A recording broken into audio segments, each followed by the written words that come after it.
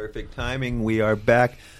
Another episode of the Unclicked Podcast. Chris Fox, Ryan Fudger, Corey Walsh is sitting in, hanging out. RBMX, thank you, brother, for doing the second Unclicked Podcast with us. Dude, I'm honored. Two of them with you. Yes, sir. I'm stoked. You forgot Rue. And Rue, the cat. She's adjusting my microphone for me. The cat version of Rudy. Thank you. So we could jump straight into it. As we're driving over here from my house, you get a call from your doctor you've been dealing with. Yeah.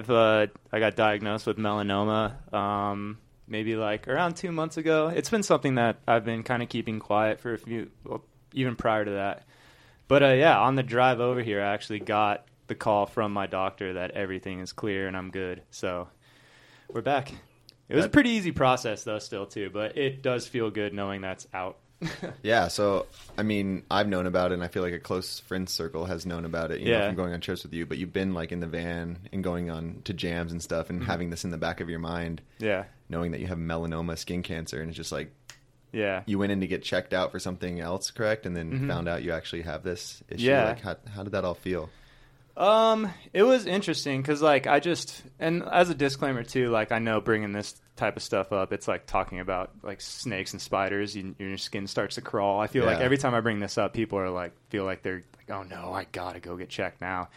But you're also, like, healthy, and you're, like, you're out riding, and it's like, you just hear this, you're like, wait, what? Like, Chris Fox got... When you told me, I was like, I think I laughed. I was like, what the fuck are you talking about, dude? Like, and Corey, I think, was right next to you, and he was just, like, had this serious face, and I was like... Oh, God, it made me, like, want to puke. Like, what? That phone call sucked. Oh, dude, it was not a good phone call at all. It's serious. Yeah, so what was the process? Did you have any, a discoloration or a mole or something like that? So that's what I was kind of saying. Like, before I get into all this, like, it's just, you're healthy, it's all good. Like, I'm not trying to scare anyone. And it's one of those things that you can't run away from anyway. Like, either if you get it, you get it. You might as well just, like, go get checked and just catch it early. That's the only thing, really. So don't freak out. But, yeah, my story is I just found, like, a mole on the side of my head, and I've had long hair for as long as I could remember, and for whatever reason, I just couldn't get it off my mind. I was like, dude, has it always been there, or is it something new? So I didn't really know, and I was just I was still traveling and still filming, and I was just trying to put it aside, and I knew I was like, I had turned 30, and I'd born and raised in Southern California. I knew it was something that I was going to have to, look into one day.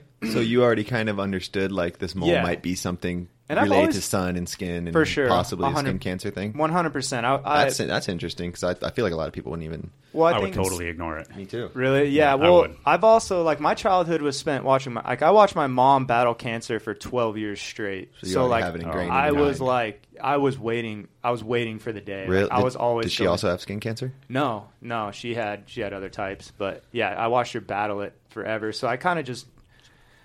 I saw, like, the horror story of everything. Yeah. So I've always been, like, really... I've even just gone in and gotten blood work done just to get it done here and there throughout my life, too, just to make sure. If I've been on, like, a heavy international trip, I'll always come home and kind of go to the doctor and let him check me out a little bit. So I've always been pretty good at getting checkups because, like I said, if you get it, you get it. You can't run from it anyway, so you might as well just handle your business. And were you always checking for types of cancer just because it runs in the family, or was it just not even just really health issues? Just overall health. Yeah. Like if do blood work just to see if I need a certain nutrient or something. I'm not some crazy health guru. I just want to try to avoid these types of situations as best I can. I would honestly say that's better than most people. I feel like most people that I know avoid the doctor and don't want to get checked out a lot. I think there's like there's some sort of phrase where it's like, 30% of all men die of like curable diseases. Mm-hmm. I totally can understand why. It's an intimidating thing to do, and it's like to know something's wrong, and you're kind of going about your day, you're like, oh man, like my day is great, I feel good, and then all of a sudden you get terrible news. So like everybody wants to avoid that, I think. Yeah, and you could have right now. We could be doing something, whatever it is, and you would have the skin cancer, and you'd just still be feeling like great day, normal. Well, that's because it wasn't making you sick, it wasn't doing anything. All. Yeah, so Dude, going back, cool you thought that. So going back to where we were talking about, I just had that spot on the side of my head, so I just finally was just one day out of nowhere too. It was like 3:00 in the afternoon, and I could not get it off my mind. I was like, I'm just gonna go get it checked. I'm just gonna go get peace of mind. So I went in and. She took one look at the one on my head, and she was like, yeah, it's totally fine, no worries. And I was like, cool, see ya. And as I was getting up to leave, she was like, but, you are, like, blonde hair, blue eyes, Southern California, born and raised. I should probably check your back. They usually pop up on your back, and you look like you're a guy that's in the sun quite often. And all I could think about was like, yeah, I ride without a shirt and a bowl every day. It reflects from the top, reflects off the bottom back in your face. So I was like, yeah, that's true. And I almost was like, nah, I'm good. I don't even want to think about it. I've already been tripping myself out on this last one. I don't even want that in my head. And then I was like, well, and I sat back down. I was like, well, I'm here, you know. And she took a look at the one on my back, and I just heard her go like, ooh, what about this one? And she's like, do you know anything about this? And she showed me like a reflection of one like in my mid back area. It was like kind of on my left shoulder blade, just left of my spine. And I'd never seen it in my life. So the only time I ever actually saw it was like a 3-second reflection in the doctor office. And she was like, yeah, I'm going to take that one. And then took it off and sent it in, and it came back melanoma. Wow. So yeah, I had I didn't feel sick. I was riding better. I feel like I'm riding good for myself at the moment too. I'm healthy, I'm in shape, I'm motivated, I'm going. So it was like one of those things where I was like, whoa, I had no idea that. But at that point too, it's just like time to handle your business. So it's all good. So what was that process from when they said it was melanoma to now getting the phone call on the way down to San Diego? So that's where it became slightly difficult. Like, and I don't want to be like over dramatic about it because dude, you're not. I know. You have melanoma. You type in melanoma because that's what I did as soon as you left. After you told me, type in melanoma, and you're like, oh fuck. Shit. I don't know anything. I don't know the particulars about it. It's not good. It's not a good thing to have. You type it into Google, and it's like. But unfortunately, it's a kind of common cancer. Mm-hmm. So. Fortunately, unfortunately. Yeah, totally. Yeah. Fortunately, unfortunately. It's unfortunate that it has to happen. But yeah, that was the hardest part because right away, I got the phone call back and the doctor was, I didn't have that good of a feeling about it for some reason. Whenever I saw the reflection and whenever they sent it in and her reaction toward it, I just didn't really have that good of a feeling about it.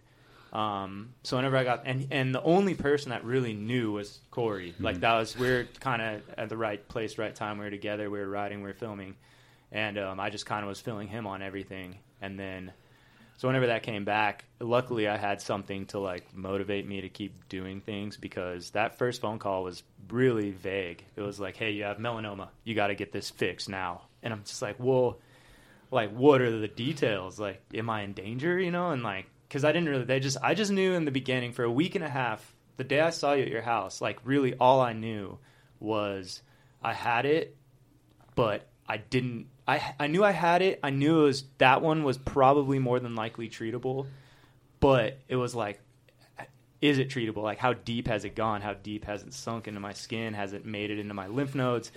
Are there more spots on my body I don't even know about because I didn't even see that one? So that's what I was thinking off topic, but like, so she just saw that and she's like, okay, this is the one we need to test. Like, yeah. She looked over your whole body though. And not my whole body, just my back, just my head in that one area and then just my back.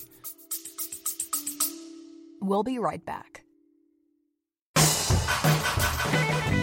Hey, sketch comedy fans, if you like unapologetically uncensored comedy, check out Instant Microwave Fuzz. Recorded every week, hot and fresh and straight out of the microwave.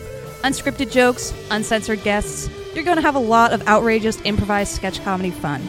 You can find us on all the platforms under Instant Microwave Fuzz. Comedy made in an instant.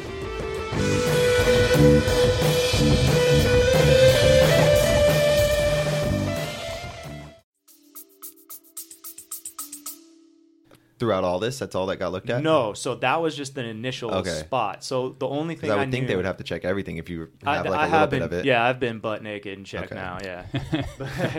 Yeah, there's no more privacy. You're like, check here. Well, I mean, honestly, at that point, fuck it, right? In that point, yeah, who gives a shit? Yeah. Honestly, like, yeah, I'm trying to live, so I mean, I have nothing to hide, whatever.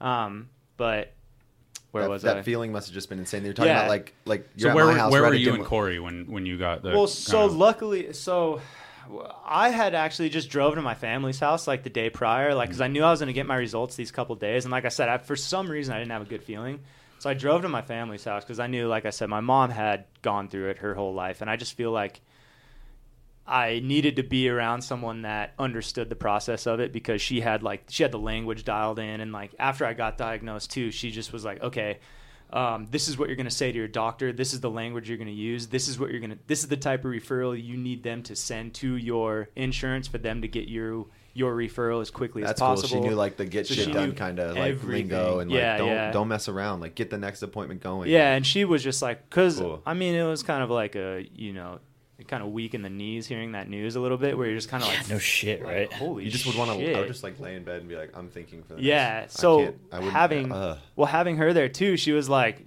no worries, just you got to handle this now. This is something like it's time to fix it. You never get through life untouched. There's those moments in life where you have to grow up quick, and like this is kind of your moment to do that. Like you got to handle this, and there's no getting around it. So whatever you have to do it, just show up every single time and just give it whatever you got to give. And then, like I said, like it sounds dramatic because this was in the very beginning. This is whenever I was like, I mean, there's thoughts in my head. I was good for it for like 3 days, and then it kind of started sinking in where you're just like overthinking it, and you're just, and like I said, like my back had only been scanned and my head, or one spot on my head, and that was literally it. So for me, I was like, dude, are there more on like my neck? Are they on my legs? Are they, I didn't know. So I was like, fuck, I could have one somewhere that's like really deep, and it's like going to really give me some issues. And then, so I was like, should I just shave my head now and get it over with and then start hitting chemo? And then I'm not going to lie, there's even that thought you had to kind of come to terms with, that it's like, dude, this could kill me. Like this is something that if they didn't find right away, or if it has gone deep enough, like I could be in some serious shit, and even just like treatment wise, like it could get pretty bad. So I was like trying to fight those thoughts off. And then by the time I finally saw my surgeon and he ran through my body and stuff, then I really started to feel a lot better about it. And then that's why I kept it quiet too. Like no one knew. I think literally the only people that knew were you, Corey, Cordova. I didn't tell Jason or Cody until I got my test back lately. Because I just didn't want anyone to know. And I internalized... And like you had such small information, like you said, you're like, this thing on my back's treatable, but I haven't even got tested for everything else. And exactly. I'm just learning about melanoma, Because I told my parents because they know you super well. My mom just like, yeah, melanoma's not good. Like, she needs to... It's like, fuck, where's the good news out of this, But, yeah. Obviously, you're obsessing about it as well. You don't need all your friends obsessing about it with you, and it's off your mind, and then they bring it up. A couple people to talk to like is good, but you got the whole... Yeah, you don't want to... And got a lot of people that care about you. Like, no one knows the information of it, too. I remember when he called me, and then I was like, well, what does this mean? And then he doesn't know, and I'm on, like, top of it. Like, what do you mean? Like no one knows. So it's like you tell more people, and then everyone's just, like, worked up. They're going to try and figure it out for you and be telling you all this stuff. Yeah, like, I get it. Deal with it. And then after, it's like, sweet, we can talk now. Like, and I've always been that type of human. Like, I like my solitude, and I like handling my problems in silence. Like, I like just... basically for myself, just like looking into myself and being like, all right, this one's on you. Like me having melanoma is not your problem, and I enjoy the support and stuff, and obviously like that's why I told, of course, that's why I told my close circle. But I didn't really like need people to worry about me. I didn't want to feel like I'm broken right now, or I didn't want. And even that too, it's like you just say like, hey, I got melanoma. I don't really know the details of it, and people are gonna research and be like, well, what the hell, dude? Yeah. So I just didn't need that. And then I wanted to stay busy because right whenever those like dark thoughts were starting to happen, I just came to the conclusion where I was like, look, your doctor appointment is in a week from now, and this melanoma, no matter how bad it is not going to kill you from here until then. So you might as well just go. Like, there's nothing you can do. Yeah. You would like sit around and think about it, or just keep going. Like, we were all just on a trip in San Francisco, but it's like, it's crazy because you have this, you're very optimistic about it. You're like, let's just live our life. And you're normal. It was like normal Chris, maybe even happier than normal. You seem like super stoked. But you had this weird thing because he has this surgery to get this deadly thing taken off of him, which when it is done correctly, it's going to be safe. But he can't get that whole COVID thing's going around. Mm-hmm. So he's on a trip with us, but he's like, got to stay sterile at the same time. So it was this really weird, like, we're having a blast, but it's like, I'm getting my cancer taken out right when I get home. So it's like that is a weird dynamic. Let's have fun, but be careful of Chris. Keep Chris in a bubble. Don't touch him. Hey, get away from him. He doesn't get fixed when he gets home. Yeah, that was as he's going like 13 feet high out of a bowl, like right before. So it's like I tried to ride all the way up to it, and I mean, I do owe a lot to this dude because right whenever it happened, because him and I had like all these trips planned, and I was meant to try to we were gonna go on a real long one, like up through Portland, over through Montana, all that. And I was like trying to work on these parts, and like instantly life just obviously everybody could say the same, but instantly life just shut down for me. I was like, that was one thing I had to handle. So whenever I told him, I was like, hey, I can't do any of this. And he instantly was like, I don't care. Let's just get you healthy. I'm chilling. I'll stay here. We'll get you healthy, and then we'll do it after you're fixed. So, like, he just dropped everything and stuck around. Yeah. And then was, like, there for me, like, took me to doctor appointments, and then just was kind of like, I would wake up, and certain mornings I would be like, fuck, like, this is heavy today. And then I would just get a text like, yo, dude, you want to ride Volcom? And so he'd, like, keep me going. Yeah. And that was, that doesn't go unnoticed. That was huge for me because I just probably would have went down the wormhole if I was just sitting there, right? Like, there's you needed to tell a couple people and have a couple people, like, having your back. Just make sure you don't. Do you live alone? No, I have roommates and stuff. Yeah. But they have their own lives too. And like I said, I didn't. And you didn't tell your roommates then, obviously. No, I did actually. Oh, okay. Yeah. But it was still a thing where it was like, it's not their problem. Like that's how I work in my head. Is like I just have to. I knew I could handle it myself. That's why I just didn't want to like even really bring it up because then I wanted to just go too. Like, and I didn't want to be on the road and then just. Like how much fun we were having that one day where we were just hitting spot after spot after spot. And I didn't even think about it really at all that day. It like kind of just drifted off from my mind. And I didn't want that like just random text message of like thinking about you, dude, or something where in between parks look, driving, like, oh shit, I have cancer. Yes, I appreciate it and I love everyone and I thank you for reaching out to me, but I just am trying not to think about it so much that I don't even really need that to remind me of it. Yeah, we didn't even talk about it. That was perfect. That was perfect for me. Like I don't need to talk about things. I don't need that. This is the situation. This is what I'm in. That's it. I'll figure it out and see you on the other side. And man, even though like you guys were going to do all these trips and stuff, which you're still going to be able to do, it's like the whole cancer thing must have made like the whole COVID and all the political issues seem just like super small. It's crazy. I remember talking to him. My rib was killing me one day at the ramps the first day he told me, and I was like asking you all these questions, and then 2 hours later he tells me he has skin cancer. I'm like, oh my god, I'm the biggest pussy. I've just been like talking to Chris because my rib hurts, and this guy's got like real stuff going on. And he was like helping me before he told me. He's like, dude, I've had that problem. He was like giving me all this advice and all these tips and stuff, and then I was just like, oh man, that. To your defense, ribs are very confusing when you hurt them. They're very confusing, but just saying like the bigger picture thing, when you have this life and death situation and like all these issues are really serious in the world, but you have this real thing and it just makes it like, oh man, life is precious. It is, man. And what was funny too is like even like 3 years, the last like 3 years of my life have been like, just like as the years progress, it's hard to keep that stride in life sometimes where you're just like, dude, like I'm trying to do this and it's getting tough and mentally you kind of are slipping and there's all these different things that go into it. As in what? For you, like riding? Or just in life in general, kind of. Just like, just trying to stay motivated riding, trying to stay healthy. And then just like the mental things that I've always kind of had. Basically what I'm getting at is like, There came a point this year, especially whenever the lockdowns happened and stuff, where I'm pretty good with being left alone anyway. So it's kind of like, all right, like this is my new normal. How do I make my new normal right for me? And it's obvious for me. And it's the one thing I really only care about is just traveling and filming. That's really all I care to do. That's what I like to do the most. And it almost makes it easier to do that during this whole thing. Totally.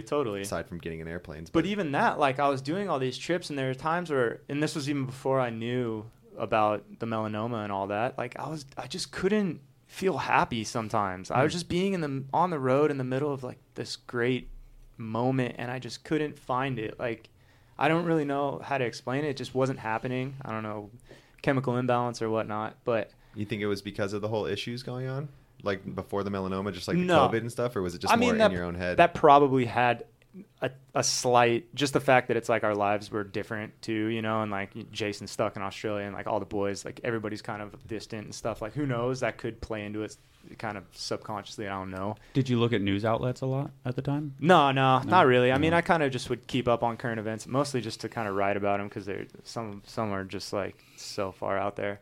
But I mean, it was getting to the point for me where I was like, damn, like I knew I needed I needed to struggle. Like as a human being, the only way to grow and like you need hard days to become the right person.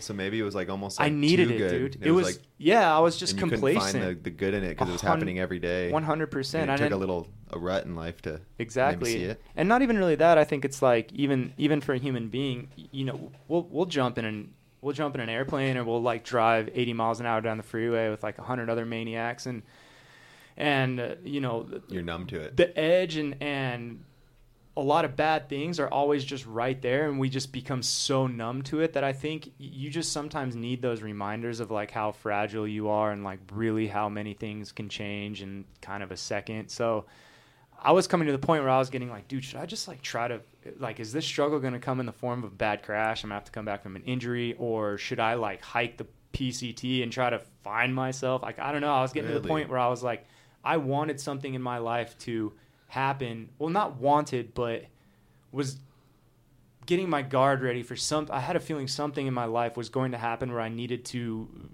overcome something. And then all it was a tiny little phone call about cancer. And that once that phone call hit, exactly like you guys were saying, all I cared about, like everything going on in the world, everything that I was feeling before completely didn't matter anymore. I just wanted my normal life. I would take anything just normal. I just want to be sitting in my house doing nothing all day without this on my mind now. Yeah, like I didn't care. And now even coming out on the other side of it, like, dude, it was so beneficial. I'm for what I got, like, because I do feel guilty that I got off as easy as I did. I'm not going to lie. It's hard because you took it so well, but like this mental, like how crazy that was but knowing this information and being on trips and trying to be normal because everyone wants to hang out with you still, like that's even though you got away easy, like that's still and you have to credit yourself because you were the one that went and got checked out where other people if you got that shit would have not gotten checked out. They would have just let that shit linger for a couple more years and then they had a little bit of pain somewhere or something. I don't and then they actually have I've never been checked out. I'd like to get checked out. My wife lately has been all about the sunscreen and like me staying covered and stuff like that, and it's like she's right, like I get baked all the time. Totally. Like it just happens. And like you were saying, we're at skate parks all the time too, so you got the sun above you. Yeah, you can't even avoid down, it. Yeah, boom. You can't even wear sunglasses. It's almost like a snowblind effect almost. But I think like we should wear sunscreen. Oh yeah, wear sunscreen for sure. Yeah. But it's funny, man. Like exactly like you said, like nothing. Like really strongly feel what's important in my life right now, and it has made my life feel a lot better. Like that, I'm actually kind of stoked that it was something I really needed in my life. And another thing that was sounds like you're actually like craving something like this in a weird way, like how you're saying, like I think it just felt good. You knew a crash or something epic was coming in your life, feeling, some chapter dude. change. For a few, sometimes you feel like you're due, like you're like, man, it's going too good right now. That feeling sucks because you put it in your head. Oh yeah, and then once that seed gets in there, like even if you forget about it for a few weeks, it kind of comes back. And you're like, it's like, you could simplify it in a sense of like you haven't been, you think you're due for a fucking fall. And then you eat shit and you kind of get away with it, but you're like a little, you're a little fucked up and you're like, all right, I got away from it. But there it was, and I guess that's sort of. And it almost feels good whenever it happens. You're kind of like, oh, okay, I knew it was coming. Yeah, I'm not made of glass, though. It. Yeah, I could take the punishment. I'm mentally strong enough still to like work through this and get through whatever it is. Yeah. So it's like I needed that. And I was feeling good. I was feeling really good. And I was just starting to fight my own life, I think. And too much of one thing is always never good. So if you get too much good, you're just going to become jaded anyway. And I think I was getting to that point, not necessarily jaded, but just I had a feeling something was coming and I was just ready for it. And I like the term fighting your own life because it's like you kind of forget almost how good you had it and the stuff that your everyday life became mundane or unrewarding in a certain sense, and it kind of brought you back and made you appreciate the more simple shit that you had going on. I believe, Yeah, that's for sure. That nails it. And I think that's just part of being a human being. I mean, like life, everything changes. Humans by nature are not satisfied at all. Yeah, we constantly want more. I think it's just kind of like a slight survival tactic for the human. It is, yeah. It's like we need we don't have razor teeth, we don't have claws, like we need a pack. We have the power of intelligence, but we need people around us. We need our pack. So it's I think everybody does. It just depends on like how you want to use it. Yeah. And sometimes it's even like the example of those really good riders who have like a job, they have like a part-time job or whatever, and that keeps them like loving BMX, and once they get fully sponsored, they almost don't progress like you think they would because it's just like like some people need that, like a balance, and your life was just pure gold, you know, and you're just sitting there like, what the hell? And then, I mean, I wouldn't necessarily say pure gold. Well, to the outsider who's shiny bronze. Someone who's listening to this in office who works like so much just to get by, and they're like, what? He's out camping and he can't, like, I dream of that, you know, like people won't understand it, but that's why I'm trying to kind of give an example. No, I get it. The balance is a lot. Sometimes you forget, you know, you needed this big wake up call to be like, damn, shit was good. But, I mean, that's all it really was, is like, I think because even the good life is never easy. And it's like, it's not like I didn't have problems in my life, or I didn't have struggles, or I didn't wake up thinking like, dude, today's great and easy. Like I've never really been that guy, just because my brain's always messed with me. So for me, it was like, there's certain days where I really have to try to just feel normal in my day. So it was more so those days where I just couldn't get out of my own way mentally. And I just was like, dude, I'm trying to do everything I can right now. I'm trying to.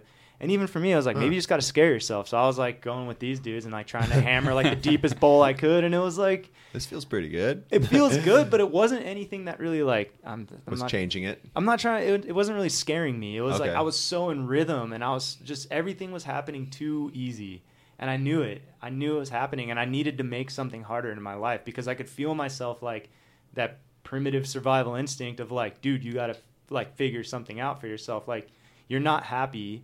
You got to figure it out. Like, you got to do something about it. And I was like kind of putting feelers out there here and there in life, and I couldn't find it. And all it really was just needing a reminder of how me as I am in my own body, how fragile that is to this entire world. And I really needed to actually feel that within me at home. And I think, you know, thinking for a week that you could possibly die at like 38 years old, that kind of woke me up to where I was like, whoa.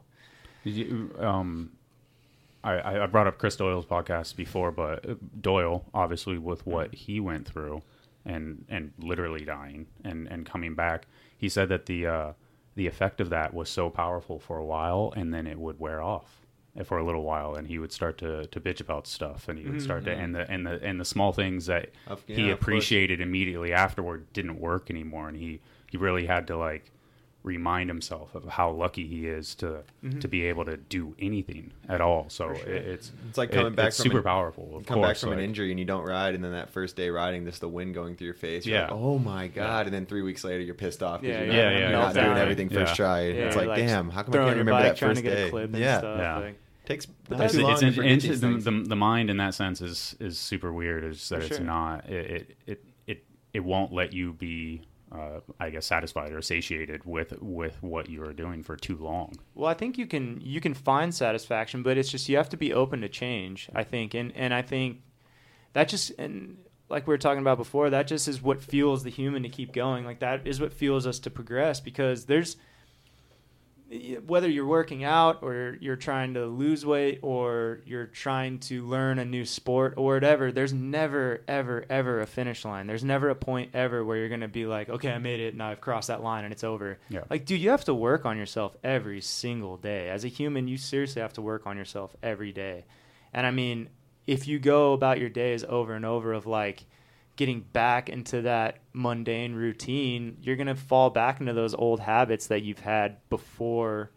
But luckily now you could always go back to that big moment in your life where you're just like, oh shit, like I went through this. I think there's a dude by the name of David Goggins. He calls it reaching into his cookie jar. He like reaches into and pulls out something in his life that he overcame to remind him of like, hey, like I got this. So I think, you got to go through these checkpoints in life. And those checkpoints will like kind of bend your path or turn you here and there, and you could go on from there. But you got to hit those, and then they will become like a distant memory at one point in your life. But you still have it in you, because it's only going to get harder too. Yeah. Like, and that's the stuff that defines you. 100%. In reality, you're getting defined by that happened to you and how you handled it, and years later in that cookie jar. Is the jar is you essentially, right? Like, for sure, it's a portion of you. So because I know it's gonna get gnarly. Like, I'm not like I didn't have to survive anything. I just got to cut out. But it's like I know it's gonna come one day where I'm gonna get some gnarly news. But it's like I can always go back to this moment and be like, all right, this is what I learned there. That's why we were talking yesterday. It's all about like living in the present moment, and even even if it was gnarly, or even if there was another situation like this, like you just have to rip it, go through it, because it's just it's natural. Like it's good to have these gnarly things callous you up throughout your life. It makes you who you are. And like the most interesting people I know, when you look at their past, it's like they've had a lot of shit usually, and it made them these like really cool people. So like you were kind of saying yesterday, like kids, I feel like they get a little discouraged because they're trying to be like perfect instead of just like, fuck, just go on down your path and let it, don't do dumb things, like really dumb things, like make sure to stay safe enough, but send it, like. Yeah, I mean, that's but we know that now. I didn't know that then. Yeah, that's the thing, is that's why maybe the kids listening. That's why young kids aren't interesting on the podcast, because they haven't experienced anything yet. They haven't had that, like, I lost everything and I had to fight for it, and those moments that like really end up defining you and give you something to talk about for 2 hours. So that's there's those rare cases. I mean, there are cases like Larry Edgar or something. Someone like the Larry's young child. Young. Larry's not young. No, but you could have done a podcast with him like at 12, and it would have been like, "Fuck, this is good." He's a badass. He's a badass weapon. But like you said, the older you are, the more of these encounters you have. If you're just like a badass person, just kind of rocking your own life, like. Yeah. The people who just stay very structured, it's like you ask them some stories and stuff, and it's like the bar in Pacific Beach was crazy on Saturday. Yeah. I mean, nothing against that life, but it's fun to just send it. We have been there, but it is. It does definitely. And it's funny too. Is like I valued this kind of stuff a lot more now. I feel like this brings a lot more people into my life too. What's that? Just like going through real life stuff. I think once you hit a certain age and you start hitting real life and you go through certain situations, I feel like you could bond with people that have gone through either similar situations or something that's like their own life altering event or whatever. So I think it really does like bring people together in that sense too. And I think as a kid, you think you meet friends like, oh, dude, same thing. Like I was in Pacific Beach and I partied with him and he's so cool and like we're boys now. And like you meet people like that. And then over time, those people just kind of fizzle away and you're left kind of like questioning who you are. Like, I don't know, you have that influence inside of you and you've been like hanging out with these other guys. And then once you just put your head down and do your own thing and just like get in your lane and not really like worry about any sort of distraction around you. And then you start hitting those big checkpoints in life where you'll take your first slam and you're going to need to get your jaw wired shut and some teeth fixed or whatever, you blow a spleen out or something that's huge that really makes you go like, shit. Those people that were around for a long time whenever it was clicking aren't around anymore whenever I'm all laid up or whatever. But the right people start coming back. Then the right people are around and then you really start to like feel that in life, and it kind of draws you to those. It almost has motivated me to like kind of whenever things like this happen to really seek out like how can I really use this to my advantage. Like all these weird little thoughts I have now that I actually know I have a cancer in my body that could potentially kill me one day.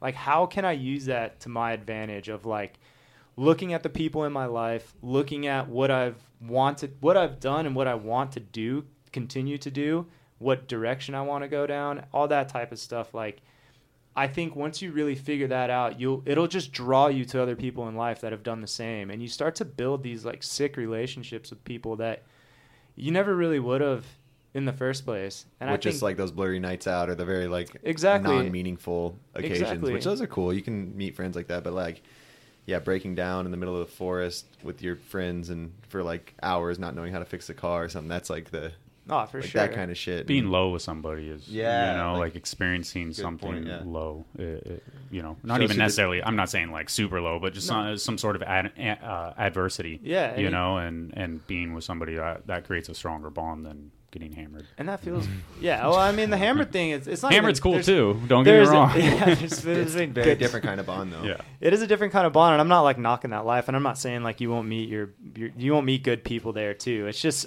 I guess all I'm trying to get at is just like if you really put your head down and focus on yourself, no matter what it is in your life, like you're gonna find yourself and you're gonna find the people around you that are right, no matter what. Totally. And it took me. Obviously, it takes everyone a while. You don't just. I mean, hopefully, maybe there's people out there that are just born knowing that, but I really do think you have to just go through life and fuck up here and there to get to that point. I think that's pretty well known. And then once you get through those, like, internal, personal, like, what am I doing? Like, those mornings of, like, you wake up, like, what am I doing right now? Once you get through those and then you get hit with real life, then it really, I think now, like, I can look back, I feel completely different as a human being right now than I did, honestly, 2 years ago. And then within even recent months, like, dude, the beginning of this year to where I'm at right now, I feel like a completely different guy. Completely different. So, yeah, I don't think people should be worried about that because that's such a good thing to, like, keep changing. And dude, you have to. Like, that's... And change is hard for me. I'm a man of solitude. I like routine. I do like that. So it's like change is difficult. You know, I don't welcome it, but that's something that I'm really working on within myself. And this has helped a lot. I needed this to happen. I'm glad this happened. I'm glad I'm able to sit here, obviously, and say that it's gone. I don't know if I'd be, you know. What's the process to keep it gone? That's there a actually process? Yeah, for sure. Every 3 months for the next 5 years, I get monitored, which is cool. Yeah. And then if that goes over well, then they'll move it back to every 6 months, and then move it back to a year. Okay. So. And what's your routine on like a day? Are you going to be riding without a shirt off anymore? Are you going to be wearing sunscreen? No, obviously it's a lifestyle change. Yeah. I'm definitely going to, probably wear a shirt. I mean, even like if it's really hot out, I might even chuck a long sleeve on and just kind of work through that. Just keep the sunscreen on my face, but at the same time live too. Like I said, if I'm going to get it, I'm going to get it. Yeah. So, and now that I'm at risk for it, like I can't be, you know, if I get it, I'll just handle it. I get checked early now anyway. So hopefully I just catch them early and they just cut them right out and I just keep going and it's no big deal. I know there's a lot of people that go through life like that and they're happy. And, I mean, you just got to do what you got to do. That's what I was dealt with. So it's like, I'll gladly take that over a lot of things. I think it's a pretty easy thing to maintain. Definitely. So I'm not even worried about it whatsoever. What about the thought of like Southern California and Orange County just being like cement and sunshine? Have you ever? And I kind of know the person you are. You're more like Orange County's really, it's like hustle and bustle. There's so many people around. Have you ever like had thoughts of moving to Seattle where it's gray? Yeah, like somewhere with gray and clouds and Portland and more good parks for you to ride. Portland's that would be. Oregon is like even Oregon coast and all that. Yes. Like I could see you. They got the rainy season, but I'd try to probably. I don't know. Which is, I mean, you can come back. You can come back. Come back. Yeah. No, Orange County. I mean, even in recent years. Like, even before COVID, it was already taking a little bit of a turn for me. It wasn't really what I remember it being. Because Huntington never really fit you, in my opinion. No, never. But you always repped it super hard because you'd always be at the boardwalk and stuff like that. But the boardwalk is a fucking zoo. But that's the thing is, like, everybody just associates Huntington with, like, what they see on the weekends and, like, what they see at U.S. Open and all that. Like, whenever I would go to the boardwalk, it's just – and Huntington was something – you know, I spent a lot of my childhood in Huntington – born in Fountain Valley, so it's just kind of home for me. But my Huntington experiences were always avoiding crowds. Like I'd have my little nooks and crannies, and I would go at my times where I would literally just see the same locals every single day, go into the coffee shop, the surf shop, just see all the dudes, see the lifeguards, like just have a chat, just dog walkers, elderly people that I've befriended. So I'd have my little routine. Other people with routines. Yeah, other people with routines. Yeah, exactly. There's some badass people on that pier, dude. Yeah, dude. Like really cool people. But yeah. Yeah, and I just would do that, and I think like, over a while, I would just do that for myself too. But then like people would just associate me with that, which is totally fine. But it's funny is like I never people on the outside probably think like Chris is a surfer, he's hanging out with hookers. Yeah, I guess that's probably what I because I mean I honestly don't know you that well. Rides on the boardwalk. Yeah, Chris is just like sipping a coffee like because it's funny. People you guys always are best like, friends, but you're so different. Oh yeah, I love that dude. Same. That's my guy. But yeah, it's like I never. It's not like in my head I was ever like I want to rep this. It was more so just like this is my backyard and. I have my little spots that I get to and no one's around and it works for me. And then once the crowds start to hit, I leave and then I'm not around for that. Yeah. Yeah, like the U.S. Opens and stuff where that was not Huntington Beach. That's not what it is. Like you said, that is what a lot of people think Huntington's like. Totally. My friend posted a thing the other day on his Instagram story and was like, looks like Huntington here because San Diego beaches are crazy. Yeah. With the summertime and all that. And it's funny because he's only been to Huntington and the U.S. Open. So it looks like the U.S. Open. Yeah. Like Huntington and U.S. Open have become the same word.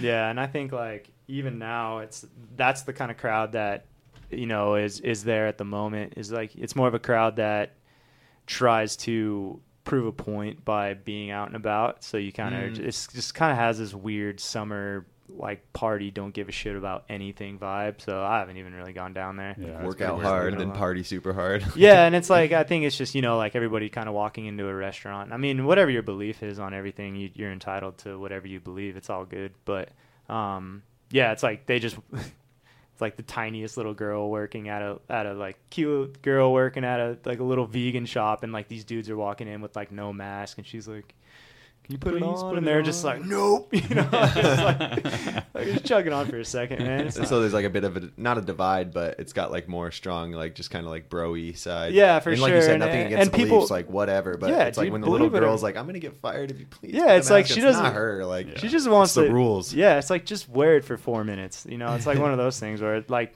I'm not, like I said, I'm not trying to like get into. Yeah. So are you I kind of got the hint that you were thinking about moving away from Huntington? Oh no, not really. I think it's more so. I think for me, I mean, I'm definitely going to be on the road a lot now that you know, we're not going to be traveling internationally. It looks like for a second, so I'm just going to be on the road in the States and like doing everything I can there. So I mean, I'll be in and out of town, but I probably won't be there that much at all, especially if I'm staying healthy. And then while Corey's here and Matt, and like we have a bunch of things that we want to do anyway, so I'll just keep doing that. And like talk about just doing you and the right people surround you. You guys all just like that trip you planned not too long ago was just like, let's go camping and let's hit a few skate parks. And you sent out a group message, and like the people who wanted to do that came, and we were just sleeping in between rocks and camping the whole time. And it's like people just kind of followed your path, and you know, it like changed. It made me just like, dude, we need to keep doing this kind of stuff. And it's like what you already do. So it's like you just being you and just being like completely normal with how you do a road trip, and everyone else just kind of followed along, you know, like you don't have to go with everyone else's plans. It's like sometimes you just make your own, which seems like you guys are all doing right now. Yeah, for sure. And you're getting other people to join in, like, damn, like they're doing it right. Camping, I like people and skate parks and, you know, even street and ditches. Like, yeah, I want, like, I like whenever people come along, like what having you and stuff, dude, it's so sick. It's so fun. But I think that's something too that, I mean, I picked up a lot of influence off him with that, where he has a mentality of, or Corey has a mentality of just like, fuck it, let's just, this could be here and it could be something so sick and we only hit it once type thing. And if not, you're still camping with your boys and on the road. Yeah, and like, you're still trying. Even if it doesn't work out, like the DIY the other night, like that was such a mission to get a trick and it didn't work out, but it was like, the mission was sick. Yeah. And dude, now there's learned so much. Yeah. Off this like, guy was what, putting 2 cement minutes on a vertical wall. Like how do you do this? Yeah. How do you even do this? But yeah, so you and Corey are pretty different overall. Oh, yeah, dude, yeah, we're very different and pretty similar though too. And like, I mean, in a way. Sorry, the cat is. No, I like it. I like her. Dude, she's biting the shit out of me. Yeah, dude, she got me too. She gets fired up. She's stoked. But yeah, I think like butt on my straw. Dude, yeah, even like me, I'm so different from Jason and Corey, both of them, and like and they're different from each other too. We're all kind of our own thing, but yeah, it's like I'm kind of a calm, like, want to be left alone kind of, and Jason is like stoked to just being like, he's just the head of the scene. If Jason had like 100 people around him at all time, you'd be pumped. Him feel really yeah, good. You'd be stoked. We have 75 vans, 6,000 people on this trip. Yeah, it's like, yeah, they're just so like kind of the dudes that are revved up and gnarly. Like I'm not a gnarly guy. Like I don't send it. I wait until I am good and ready to do something. I feel like the best times like you have, like when you get revved up, it'll be like 4 of us. Like that's when you're like, that's like, whenever let's I'm have ready some beers to go. and stuff. Yeah, like, it's not when sure. the big parties happen after big contests. You're kind of like, don't even want to be around it. He's out. Yeah, I would really be all right with that. The Homer Simpson sinking into the bush. That one. There goes Chris. Just the Houdini. Yeah, it's nice. You don't. But driving like at 1 a.m. in a van when there's like 3 of us kind of falling asleep, Chris is like telling stories. And, like, that's his fun right there, like nightlife fun. I feel like every time I've tried to have a conversation with you, it's definitely been in public, and maybe I'm probably not specifically holding the camera at you, but like, or pointing it at you, but it's like a pretty short conversation. Too. So no, yeah, I think like it's definitely more of a one-on-one, close. Yeah, I like. Well, you're also trying to ride. And you got to get in the van, Fudger. Oh yeah, I know. It's really cool too. That's when the real comes out, real conversations. Chris is like very non-interview, like not he shreds and likes to film, but it's so cool that he's down to do these podcasts because these are kind of like, you know, you get in depth with people. Yeah, and Chris is always like, we should do another podcast. Every time we're talking, getting deep, and I'm like, you really like doing those? So it's like, pretty cool. Like you're down to talk and you're down to share your mind, but like it's just if someone just points a camera at you like in between practice runs, you're like, ugh. It's a different thing. Yeah. This is different, and this is more so just like I could just be who I want to be right now and not have to worry about anything. And I trust you guys. Like you guys are good friends of mine, so I feel comfortable. But I'm not gonna lie. Like I feel like I was nervous getting here. I feel like I'm sweating like crazy. Everyone is a little bit because you're talking on a camera and being recorded. You know. Yeah. But I feel like everybody comes away from it enjoying it, though. Mm-hmm. It's kind of interesting in that idea. Christian said it was the most nerve-wracking thing he's ever done in his life. And think about that quote. All the shit Christian's done. Man, I can see that. After yours? Yeah, it was the one me and him did together. He's one of my, like, a brother to me. We've known each other for 15 years. And I was like, you were nervous? Why? He's like, I don't know. My heart was pounding the whole time. I was like, all right. Yeah, it's a weird thing. But I do think they're important. I do think this is an important thing, and I think they're good. Just for everyone, even online, just to kind of sit back and even if they're working or if they're doing whatever, they can kind of find a lot of inspiration. Because like we're humans, dude. We're here for each other. So I like that. I like someone that can, if they're just doing their thing or in their craft at a high level, you could always draw inspiration off that. And I kind of just want to know more about that person, like what makes that person tick. Yeah. So that's why I think I like doing these. Not that I feel like I'm that guy that can offer that to someone, but it's if I could just kind of but you're not really an interview guy, so that like you have a lot of cool stuff to say just being you, but you don't necessarily, like I'm saying, like when the camera gets pointed at you, you don't really know where that footage is going to go, and you're kind of like, who's this for? And, I'm out. Who's it for? Like Homer Simpson backing in the bush. Is it cool if I say fuck? No. Yeah, that kind of stuff gets a little weird, but I'm getting a lot better at it nowadays, but still just don't prefer it. Yeah. Well, it's there. But let's talk about your writing style, because you just said I don't really send it, and I would. I'm sure you're calculated, but I'm at a point you're definitely sending it. Yeah, I think like once he's doing is scary. Yeah, you are definitely sending it. Yeah, once I'm good and ready, I'll give it a go. But it takes me like his advice to me sometimes is like, dude, just get up there and shut your mind off and go. I'm like, dude, it takes me hours. If I'm looking at a gap that's big for me, I'll just hit that lip for hours, dude, and just like plop off. Corey just smacks his fist into his helmet 3 times and goes, fuck, and it starts pedaling. It's like way different. Just block everything out. Don't think. Every time. Yeah, you got this. Yeah, I seriously. Probably both systems work, you know? Oh, like they do, it's very interesting in that sense. You overthink it and then underthink it. Sometimes it like... Dude, we all click the grass is greener on, with both those techniques. For sure. And we click so well. Like, I know what I have to do to get to support him getting done what he needs to get done, whenever it's gnarly. And then vice versa. Like, those dudes will know. Because I mean, you know me. I'm always like, fuck, dude, sorry, I'm taking forever. Like, I need to fucking hurry up. And you're like, dude, just chill. You got this. Like, we're hanging. But I don't really even say that to whenever it's just us. Because I know that they know that they know my process. And... dude, like I said, if there's a gap that I'm not a tough dude, I'm not going to sit here and act like I am. Like, dude, I'm fucking scared to do a lot of that stuff. So I will sit there and think about it forever. And with those gaps you do, too, when you start thinking about it, you're like, uh-oh, there's like a lot of bad scenarios. But it just does it perfect. It's like, wow, that looked really easy. To me, sending it is airing the Linda Vista Bowl 8 feet. You know, like that is like him shut off. Yeah, like he's not even thinking when he does that. That's... well, you have to be in right. You have to be in a right mindset. Watching him ride the Mammoth Bowl, it's like 14 feet and bumpy, and just watching that was like, dude, that is like the sketchiest shit ever. And he's just having a blast. Like, yes, I love this bull. I'm like, dude, what you're doing is like a clip every time, you know? Yeah, it really is. I wish I looked at it like that. Thank you. It'd make my filming a lot easier on me. There's times I'm trying to film a line and I'm just like overthinking the whole thing. Like going up the quarter, like don't fuck this up. Well, that's got to be really hard for you too, because it's not like in the street where it's just like boom, send it, I got it. It's like you probably start thinking about the roll and the tire slide, like everything, because you put everything is filled with style, and it's like if you mess one little thing up, you're like, well, now I can't get this, and it's like so much like putting a puzzle together, each one of your clips. Well, that's what I like. Like that's what I try to do as well, because I feel like I just try to put everything I've learned on a bike together in one thing. And I mean, I grew up racing, so I mean, a bowl is just a racetrack that's just you never can stop really. So for me, the bowl layout is a trick for me. I'll do a look back here and there, and I'll do a Euro here and there. But at the end of the day, I really don't give. I just do that to please others. And actually, there are certain quarters that just fit those types of tricks, like a good pullback, look back quarter or something. Like they just fit those. But usually, like you find the bowl, and it's like not. I want to ride the you're doing, layout. And it's like the puzzle piece you're putting together. Yeah, is the clip the to bowl you. line, the line in its entirety for me is the trick of like, because I usually try for the most part to.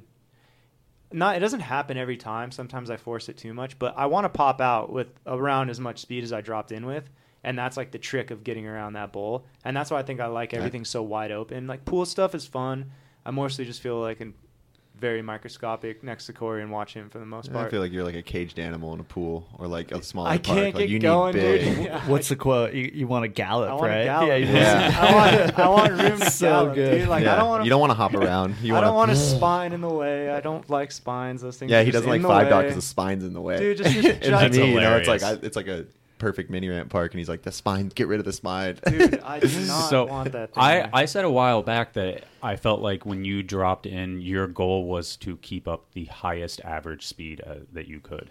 Yeah, like that basically you for wanted to like drop in, and whatever route made you go the fastest or let you keep the most amount of speed, that was the route that you chose. It looks fake sometimes watching him. Like it's seriously like in footage, I think people don't even get it. And You then will see never- it in real life, and it's like You will never looks get it in fake. footage. It looks fake. Yeah, it Well, needs even to be as raw as it can be. I love just bringing Yeah. up. I love just bringing up OB on the podcast. But like the one time I rode OB with you, like every single transfer at OB has basically been done, and you were looking at the one hip. Did you do it already? No, I think what we're talking He about wants is to what I get want it. to do it. Yeah. So the one hip to the out into the main area. Point Yeah, A yeah. to point B. And it's literally like point A to point J basically on the But those on the are part. those But like are so you were fun. you were like dropping in and I was like, that's not fucking possible, and you just like gave it like, you said it was like 75% or 80%, and you were Dude, he's got, like, stallion within legs. range, and I was like, oh my god, that's possible for him. Like I didn't think that those things lined up whatsoever. It's literally like, I mean, it's like a 5 foot quarter, but it's like a 30-foot gap. Some stuff you know? he's like talking about. We're rolling up in a 35, I van. don't I'm just know. like, fuck off. Yeah. And then like 30 minutes later, he's like, no, he can do that. And Yeah. doesn't even look hard Yeah. for some reason. insane. That's the art of the push through though. Like that gap. That's why I like those, because that's like pure racing in me. Like my whole life I spent pushing through jumps to get like as low as I could, and now it translates to just like turning those into a really big gap. Yeah. Like it's the same push through, but now I just get to jump really far with it. And it's so whenever I find those, and the landings, like the one I kind of did a similar one on that last trip we were on, but the landing was real safe, and I was like, I'm so glad I got a hold of that one recently, because it made me want to do Treasure this. Island? Or No, No, the it was- one. where? That one like random park, that big ass Yeah, the one tabletop. random. Oh, The yeah. big table. Yeah. So I found Trailer park. that. Dude, that it's off topic, but that could have been a clip and a part. When I seen that, the one you put on Instagram, Yeah, but after that was sick. Actually, like that clip actually turned out so sick. But I just feel like the one I want to do at okay. So you want okay? Yeah, so I was like, it was good because I was able to warm up on it, because like those don't come often. Like those good push throughs where you have to like work through the quarter and like get out over it. That one was Those good don't too, come because in often. footage, like Japan was watching, like, dude, that quarter to quarter was so big, and I was like, that's a bank, and he's like, really? Like the clip made it look like a steep quarter. Yeah, that you you guys, signed perfect you in. guys hooked me up. That was a safe landing though. That's why I didn't. It was use it for safe, yeah, anything. but it was a safe landing. didn't look like it. So you brought up racing. Gary, who I was talking to on the phone, wanted me to ask you guys about racing, just in being on the Olympics and kind of that vibe. We talked about it in Corey's podcast a little bit, but what was your take on kind of being on the competitive side of race and kind of coming to the freestyle side and now being on the competitive side in the sense as well? I mean, you rode X Games, so Yeah. Competition for me was something that does not vibe with me whatsoever. So I think for a long time, racing was sick because it gave me all my skills. My entire skill set came from racing, and it gave me something to work for as a kid too. I think I needed that for myself. I needed that routine. yeah. So I think that helped me out a lot. And then as I got older, then I met a lot of cool people, and I traveled a lot of cool places. And traveling like crazy when you were racing with the ABA, NBL, and the UCI. Yeah, so that was back in the day whenever it was ABA, NBL, UCI. In the early days for me, or in the early you'd be like days. In France on a weekend and then go straight to like a national South in America, Park, Pennsylvania, or something. Yeah, it was like we were kind of bouncing around all over these. Literally flying from one national to another. That's insane. Yeah, I know it got pretty busy there for a second, but it was cool because I had like Nick Long with me the whole time. We just like made it brothers. Corey's rival. Corey's rival. We talked about that. Oh, nice. Nick. Yeah, giant. Was he really your rival? No, not at all. I think Nick was clowned on him. The dude was untouchable. I was going to say, yeah. He's fast, man. But yeah, so I mean that was all good, but I think like I was destined to at one point move on from that just because like it was hard for me to rev myself up to like I need to, you know what, you're going into battle, like you got to beat all these guys, and I can never rev myself up to do that. I just wasn't that guy. I strictly just like made it as far as I did in racing, just I think off of having fun riding a bike. Because I remember toward the end there, whenever I lived at the Olympic Center, one of the coaches straight up told me like, hey, we're going to keep you off your bike. You ride that totally fine. You're really good on it. We're just going to get you strong. And they just like threw me in the gym for a week or two without even riding at all. Shit gets serious when you're like a property of a country. Yeah, it was. Yeah, and I mean, they so they're right. That's crazy. It's kind of what it is. Yeah, they were funding me to do all this, and I was basically on their program, and I tried to for myself. You're gonna be faster not riding your bike. Yeah, they're like, he's good enough at riding his bike, you know. Like you need to get stronger. I just need to get strong. So which from like an outlook of getting a gold medal, that's kind of like really badly. I hate saying it, but it might have worked. You know, you see he's got all the skills as the other guys. He just needs to get stronger. Like, dude, I'm 80% mental, 20% physical. I don't need if I'm happy and if I feel good about myself, I'm gonna ride good. Yeah. And I just did not feel good about myself that whole time. And competing is not my thing. I do not like competing. It's not a thing that I find fun. It's not something that I want to do. What's funny too is coming from the guy who won the last biggest contest ever know, right? in history. If we never have contests again, you won the last big you're contest. the champion. Whenever I quit racing, I never contest champion. One thing that I said I'm never gonna like train in the gym ever again. I was burnt out on that, and I'm never gonna do any sort of competition again. Like that was my deal to myself whenever I quit racing. And then just somehow over time, like I think being introduced to fun contests on this side of BMX helped a lot. Yeah. Like some of the first few contests I rode were kind of those one-off Red Bull events, and they're so fun. The ones I went to were so sick. Which ones? Speed and style ones? I did I did the speed and style one in Germany, which was cool. I did like Quartermaster I did like that was Sebastian the giant mega quarter. That thing cool. was so gnarly. Yeah, that was cool to watch. I rode that Hucker one. just surviving. Yeah, dude, those guys are crazy. I think he won though. He did win. I think one he won the quarter. I mean, he should. One of the gnarliest things I've ever seen, dude. That was probably up there with one of the gnarliest things I've ever seen done on a bike in person. And the fact that he cased it switch once, and he was bending his rim, like the lip of his rim back with a crescent wrench, and like. So those like 3 30-foot airs he did, his tube was coming. You could see his tube in between the lip of his fucked up rim and the beat of the tire. He's going to space on that quarter. And he's pedaling down that rolling and going like 30 feet. Oh my God. Hucker's coming back on this podcast, and you're going to drop the Red Bull media training bullshit. Right? Dude, he's going to get real with us. Cool. I'll sit with him. You need to come back, Hucker. He's going to talk about poop for about 35 minutes. Oh man, we're going to get so many photos sent to us. We're getting sucked into the wormhole right now. If we're talking about racing, what about you getting carted back through the training center in the bed of a golf cart like a dead body? So going back, this is how serious he was with racing in the end. What is that? Well, I wouldn't go that far. But he was riding it out pretty. I don't understand. What is that? I just. It's a good story. This is the real. Toward the end there, I was pretty lost. Didn't really know what I wanted to do. I knew I didn't want to race anymore. I did know that, but I didn't know how to get out. So I was just kind of like, well, I'll just kind of party my way until, or not even party, but just like kind of find my purposely limit. Fuck up. Find my like find my limit of drinking and figure out where that is. So like, there was as an Olympian. His gym routine is lifting drinks into his. Thank you, USA Cycling. Yeah, and I'm not talking shit on USA. It has nothing to do with that. It has nothing. Nick to do Long's doing it and winning. You're like, I'm gonna try this too. I know he's good. He's good at it. Yeah. But I'm not talking shit on US Cycling. This has nothing to do with the training center. It was just me in my own head is all, and I was struggling a bit. But yeah, so I was going downtown one night, and I just drank like a massive amount of alcohol before I got to downtown. Like when you're young and you just think you need to get so hammered before you go out. Yeah. You just I think it was daylight. I'm going to save money. Like I remember it. So I remember it before he even gets downtown. I remember it being dusk too. Like the sun hadn't even gone down all the way yet. And I was like on my way there, and I remember like getting pretty loopy. And then got there, and I think I made it in one place. Came out of the bathroom, like fell down the stairs or something.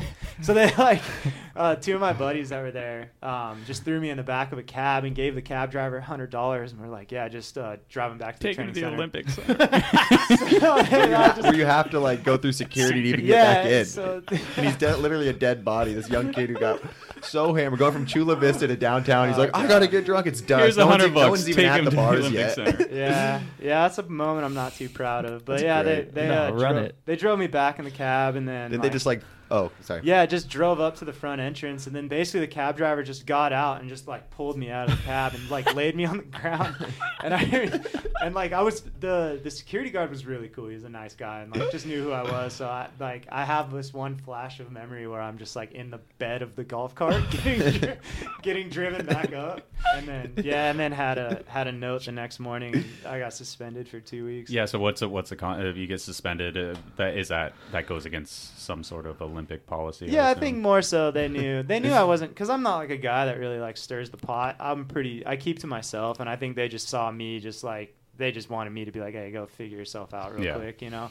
It was just a young dumb type thing. Everybody in this training center is so serious, and Chris is getting driven across the damn campus like a bag of sand. And it's like only like 8 p.m. too. It's like not probably. It's probably. Sorry, I keep blowing this microphone. No, but it was probably like 11. Yeah. But this happens a lot. Like I'm sure athletes trying to figure themselves out for sure. This is not the first case. Like whenever it's like a giant campus filled with like athletes. It's like a university. And whenever you get to that point and you've like dedicated your life to it, and you could tell the end is near and it's not working. Like, dude, you feel lost. You're like, what am I? I just have made it to nothing. You know, surrounded by all these champions, like people just killing it. And I was just like, all the dudes I lived with, like Nick was kicking my ass, you know? So I was like living with a dude that was just kicking my ass every weekend. And I just was like, dude, I'm done. Like, I don't got it. But I knew I was going to come to that point anyway, you know? Like, like I said, I don't like competition. It makes me act stupid. It makes me act funny. It makes me say things out of emotion that I don't mean. I don't like competition at all. What's the difference? Is there, I think of BMX contests, and obviously there's a serious element to every BMX contest as well. But for the most part, the vibe is pretty chill. What's the vibe at like a serious race event? You know, like the X Games vibe. Like that's without a doubt probably the most serious competition. And I think fees. Fees. Those fees, not the fees, but those like the UCI, like the Olympic. Yeah. That's the weirdest. The qualifiers. That's the weirdest pressure thing I've ever felt with people. I was just like, what? Yeah, that's true. Like, that's one thing I have. There's coaches. Yeah. And the Olympics changed. I'm talking. Fees itself was awesome, but the whole UCI thing got crazy. Yeah, and I think that's something that, and I mean, dude, if you're into that and that's what you want to do, then that's sick. Do it and put it, dude. Give it hell. Put your head down, work out, do your thing, get to the Olympics, win your medal. Like, dude, I'm psyched, and I want that to happen to people. Yeah. But I had already had my fun, and luckily it's not my lane anyway. Like, I'm not going to go to a feast course and ride it good. Yeah. You know, here's a straight turn out of the box. Bam. You know, I've never seen this one before. Your coach is like, all right, Chris, quad whip. Yeah, so it's like, for that, I'm just kind of like, okay, like I can understand. I want people to succeed and do that, but for me, I'm just like, no. I would never even, and I've actually gotten invited to certain contests and said no to. I really just like only ride the van series, and then if the Red Bull ones sound fun. But was racing like a real competition? Like, were you friends with people? Were people friendly with each other? Or did they? Or yeah, was it yeah. Like, I mean, it was people were friendly, and it was. Does it still fun. feel like BMX? You know, like I guess that's kind of what I'm asking at a point. Like for people that were a freestyle side of it, so that side of racing, to me, it seems so serious, and the people that you're up against, you're directly competing with them, and in some cases running into them and stuff like that. Like, are you guys friends? Is it friendly overall? I think off the track, off the track it's friendly. I mean, at the end of the day, we're just riding bicycles, but whenever you mix the O word in with everything, like once the Olympic dream comes in and orgasm. Yeah, or that word. But that's a way better word than Olympic. But yeah, once, when you said "o" word, I was literally like, yeah, I didn't even. Once I came out too, I was waiting. Yeah. I was waiting for something. Yeah. I was waiting for some sort of. But yeah, once the Olympics come in, like once that comes in the conversation, then yeah, you could see just people's motivation change and. But at the same time, it's like, dude, they're trying to survive this life. They're trying to get there. So good on them. Yeah. Like it wasn't that gold medal set you up for a while. I'm sure. And it's like, hey, whenever life changing real quick. You know, I knew what I signed up for. I knew what the Olympics brought, and I'm not talking any shit on it. It was on me. Like if I wanted to make it, I was gonna have to go make that happen. I was gonna have to work and really go and make that happen, and I didn't do it. No. I didn't. Deep down, I didn't want to. Not because I was like, oh, this is stupid. It's not the type of human being I am at all. And there are people that enjoy that and like that, and I think they need to keep doing it. And I think everything in BMX builds BMX up. Like, BMX in the Olympics is going to help the core part of BMX, and like the core part of BMX is going to help, you know, like once that kid sees that type of BMX and then moves in and then sees like some stupid video of bull riding filmed and edited by dudes who can't film or edit, and like, oh, this is cool. I don't know too. what like, DVD you guys are talking. Like, yeah, so I think it's just like it's one of those things. Trademark. Like everybody, you know, in a weird. Loose. Fuck, man, we all have each other's backs. We all know it. Even in the sense of the Olympics, the city committee sees BMX in the Olympics, and now they have to let bikes into the skate park in a small city, in a small town in Montana that you guys are going to go ride, and so you guys don't catch that vibe. And hopefully, don't get kicked out. Yeah, definitely hoping, but hopefully. I would think that hopefully it doesn't go the other way, and then they're like, oh, we need more bike parks now, and then more segregation. Yeah. But I don't think so, because cities don't want to spend money. Yeah. I think you know, it's all good, and it's like, hey, I like seeing my friends like make. You know, I like seeing my friends like live in sick houses off of riding their bikes and stuff. And like, I know what they've gone through, and I know the injuries they've had. I know how hard they've worked, and I know that riding contests and competing at high levels and being consistent is a next level thing to do. It's not easy, dude. It's not easy to do that over and over and over for an extended period of time. Like, it takes and the mental stress too, talent, to be like dude. One of those guys who always wants to be like winning is why they're sponsored and why they're eating. You know, like that's crazy because there's always that kid nipping at your heels, and there's three more behind him, and like, ooh, that's gotta feel. And that's crazy. why I just love the fact that it's like I just love the filming aspect. Like, I just love the lifestyle. I love just living my life as a bike rider. I love the fact of like thinking about trying to find the right. Like, I have these ideas of like how certain transfers or like things I do could work, but I need the right bowl for them. And I like the fact of thinking about like, man, there could be that bowl out there that offers that setup for me. And takes away being judged, and it almost like you're painting a picture. As an example, like your video part is like a piece to you. It's a piece of art, really. It sounds weird saying it, but I mean, that's how I've always looked at it. Yeah. I mean, I think on our last podcast we talked about this similar thing where I just, in my head, like I know what I want to get across, and like I know I like portions of BMX a lot, and the portions that I like a lot, I just really just try to stay true to that. I'm really not an all-around rider, and even in a bowl, man, it takes the right, like I can't really ride a pool that good, you know, like it takes the right bowl for me to really ride it the way I want to ride it. So I'm a very one-dimensional guy, and I love that about it. I love finding the spot where I get to a spot and I'm just like, dude, this is my bowl. Like, this is the one I'm looking for. I like having that, and I think that's whenever I really feel like it's cool, because it's like a big wave, you know. The big wave doesn't always come, so it's like whenever you finally get it, it's like, dude, it's time. Fuck yeah, like it's time. This is what I've been riding for. This is what I've been waiting to film. So I think once all that comes into play, it's like I like that lifestyle of like being on the search for that layout for myself, and what comes with that search is like being around my best friends in like some grubby vans, like sleeping in the middle of the mountains, to sleeping in sketchy Walmart parking lots, to like running off of like tortillas and peanut butter, and and just being in that moment of like pure life. And you just see like you even go into towns that teeny tiny little mountain towns that you would have never have seen in your life. They're not like any sort of destination for any type of road trip. But we get to see these little towns of like these people that you would never see just because they happen to have the best skate park in the world in their little town. They don't even really know. You know, it's like they'll come and watch sometimes like, whoa, people are using this thing. Months, yeah. Like, you guys are from California. Yeah, so it's odd. Like I love that lifestyle of it. I love being like humble, on the road, on the move, with my people, riding the things I like to ride at my own time, doing the tricks I want to do on my own time, like not having to worry about a schedule or anything. And I just hope that's what comes across whenever people watch our stuff. It's just like it's not about just hammering the 12-foot deep end. You know, there's a lot more that has. You know, like dude, I just even going back to the cancer thing. Like, dude, BMX really did like toughen me up to get through that part too. Like being in like sketchy situations on the road and being in like another country looking at my ankle dislocated and shit. You know, like it really does set you up for harder things later. Mm-hmm. And it gives you that understanding of like, it's something that I'm interested in, love so much that it gives me a purpose to survive that or come back from that or be ready for it, because it's like, I know what I want to do in my life and I know how I want to live my life. I know what makes me happy. So whatever comes up, it's like, okay, let's handle it because I have this on the side. And it gives me a sense of, I don't know, it's kind of that like good little belief or that little support system inside myself. Whenever it's like those times you feel lonely or inadequate, you know, or you don't feel like you measure up to anyone else, I always can look back at that thing and it's like, well, I got this. And it's, yeah, no matter what. Never left me and it's going to be there no matter what. And I think that's why I have the struggles with competition. It's because I cherish that so much and I envy that so much.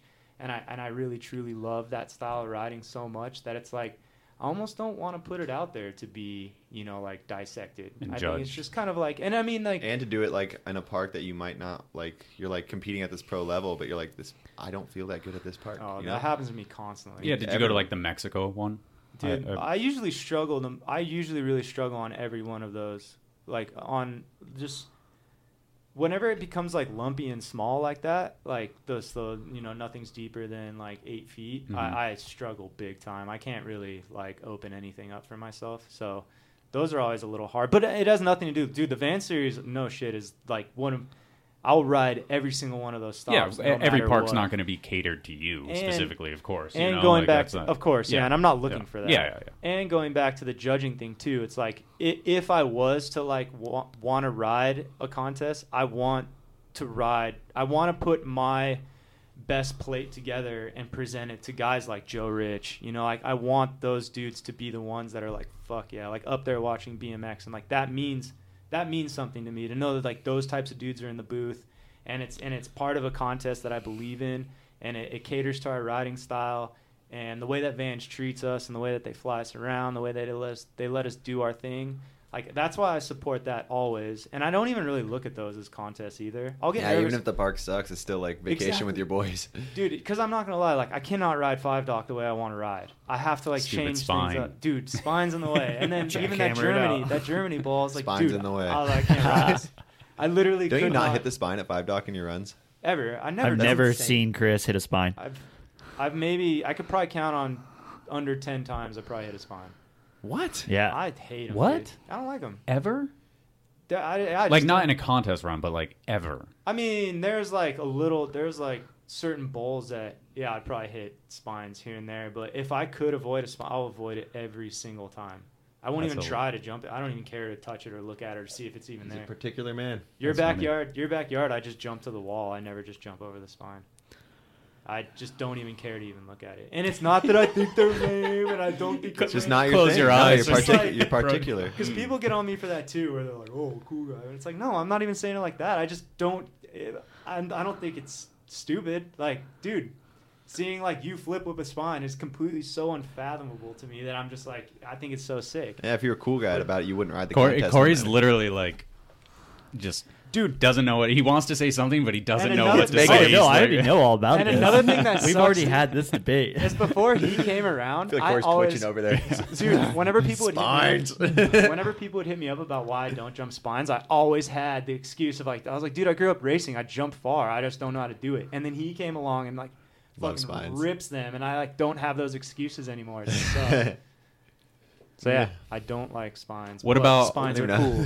You mentioned like backyard pools, so those don't interest you whatsoever. They interest me. I just would like to have fun in them. There's nothing I'm going to be able to do in them that are going to be anything that Like I can nibble around them and like have my fun in them, but just for me and my heart, like I want to go. I want to drop in and go. I want to ride like an elevator. But like so like reaching max speed within a pool, it even just doesn't interest you whatsoever. Like I've the seen same it. idea. Yeah, I'm sure you. That's Delucky what I mean. Like, has a clip of it right now, and it's sick. Yeah, that's what I mean. Like Yeah. I think like me. In a pool?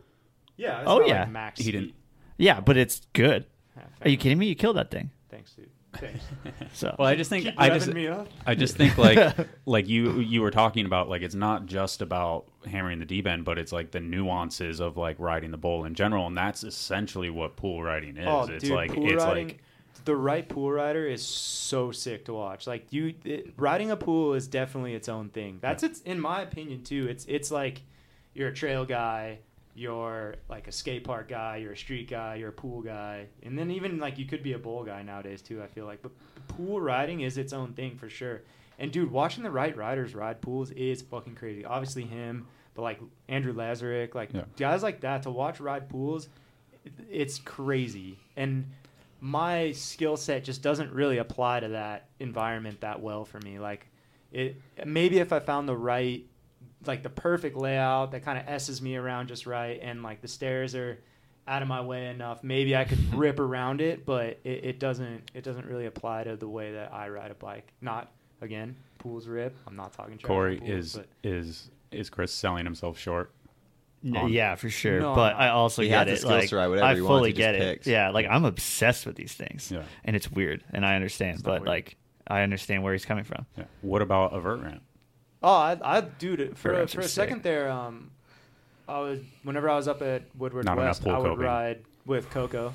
Like I'd Yeah. ride the vert ramp with Coco. I mean, I could get by. Yeah. But I do really like riding vert.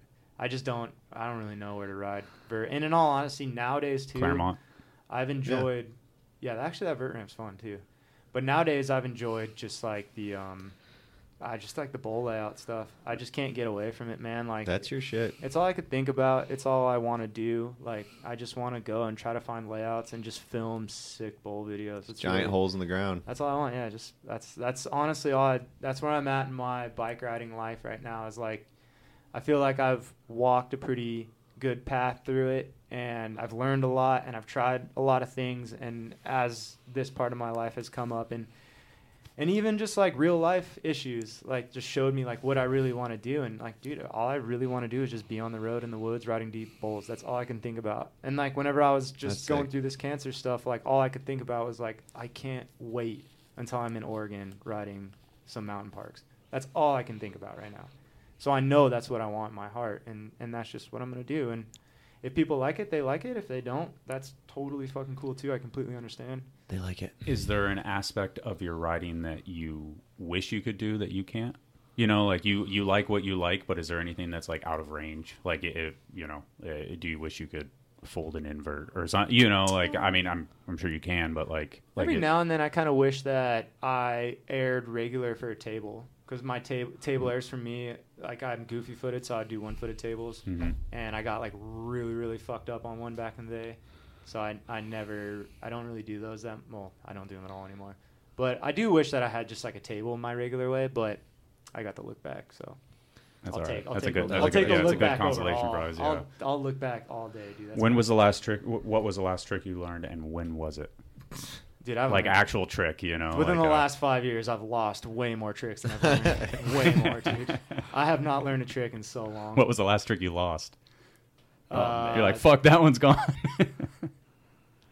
I don't know, honestly. I really don't even know. I have no idea. Well, I guess when you were racing, did you ride freestyle like Corey, or no, or were you strict racing? No. I rode both. Okay. I would actually sneak out of the training center and ride the Chula Vista skate park. And a he was lot. good too. I would ride with him when he was just supposed to be racing. And it was like, this guy's sick. Yeah, the he Chula always Park's- had like an unreal style. Yeah.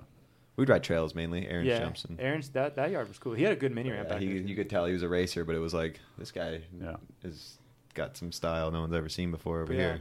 Mostly, I just want to pick up like bike control stuff. Like right now, riding with Corey, I guess the last thing that's helped my riding out a lot is I was always a little timid. Not timid, but I didn't really understand the concept of like deep rounded ends. Like I would always hit like the deep flat walls really well.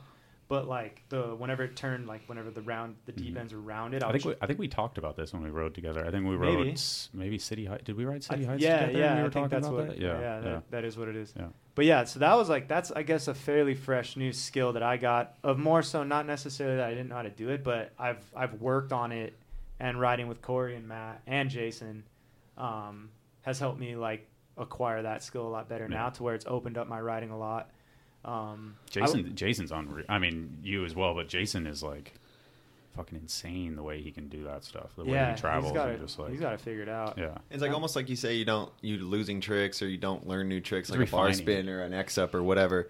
Like tricks, but it's like to an air deep end of a bowl should be considered that's like a trick, quote unquote, you know, or like alley-ooping this or being able to ride this kind of pool coping, like that's all like tricks in its own too. Like you're always progressing. You're just riding the layout, and that's why I think my riding has kind of opened up a little bit lately too. Like I'm filming in bowls that I normally wouldn't have filmed in maybe 2 years ago. I really want to start working. I like the open pocket stuff he does. I want to work on that a little bit more. I don't have that dialed in. I feel like that could be opens a lot of stuff up in a skate park. Totally. I feel like that could help me out a lot too. Sorry, what's an open pocket? I mean, I can your ramp has an open pocket. I get that. Yeah, but like, what's an open pocket? That's what it is. It's anything that's got a gap in between it that you can pocket. Yeah, okay. So it's like a pocket area without a middle piece. And I think your guys' riding is so motivating for kids because like kids can relate so well to street riding, but like when you have like a fees rider, that's really hard to relate to for kids who just have like a nice cement park in their town. Yeah. But watching, because they're like, damn, where am I going to learn a double whip? Where am I going to learn this and that? But you watch your guys' video and it's like, oh, alley-oop the pocket. Like the thing that's been at the kids' skate park forever. Now he's like, boom, just starts. You can just do it. Like, or not just do it, but it's something you can like actually go try. And something you can work up to. It's sure. It's motivating for me to see that because I've gone on like first trip I went on with you guys. I was like, whoa, like, you know, there's just so many different ways to ride these big bowls that I was always like, I'm going over to this section, you know, and even look at these things because to me I was like, all these quarters are bent. Like, what do you do? And then you just see like, oh, you just figure out how to ride them like you guys. Yeah, it's fun. It's like the best stuff. And I think even too, like whenever you watch certain clips in a bowl, it's pool for sure too. Like whenever you watch certain clips or watch certain clips of like certain riders in bowls, and then you actually go to that pool or bowl and you ride 100%. It yourself. Pools are never anything until you go ride them. I swear, like it's impossible to give pools justice. Some of those Oregon bowls too. Like you'll see certain clips of guys have done, and you get to them and you're riding it. Even like, that Mammoth Bowl, seeing the footage, like that's a park you need to go ride. Dude, to actually feel like get tires on it and feel how wonky it is, and like to see like I don't know what Matt's done on it or Cody or Jace. You know, it's like what the fuck. I personally enjoy that aspect. That's like almost anything though. 100%. You can say that because you can go to like a giant rail or whatever in real life and be like, oh my god, I can't believe he tire rode this. Or I 100% agree. But I feel like it's very rare that footage makes a spot look bigger. But I feel like for like stair sets and stuff, like you've walked up and down them your whole life to the point where it's like not under like watching Garrett or you or someone like that. Nathan for sure for me, like watching Nathan's videos, I cannot understand any of it. It's so gnarly, so next level to me. I don't even understand it. We were watching the Champagne part, and I was like, "You guys should narrate the tricks. Tell me the tricks." And it'd be so funny to film this. I was literally in tears. I was trying switch foot so hard, man. Revert, insane. 180 to revert out. I would be mortified. I was trying as hard as I could. Front peg, back peg. Chris was just like, "I don't know. This is amazing, though." Dude, like, Nathan Williams. These guys so are like far amazing pro bike riders, was... but announcing Nathan's part. Nathan's like, but he's like switch foot, switch tie. Yeah, I can't. Like I can't switch even foot, do switch it. crook, or like he's just like, wow. Dude, he was so high level that I was just completely ignorant. It's so funny, dude. I'm crying, laughing at these guys who like totally pro in their own style of riding, and then Nathan's like god of his style, and they're like,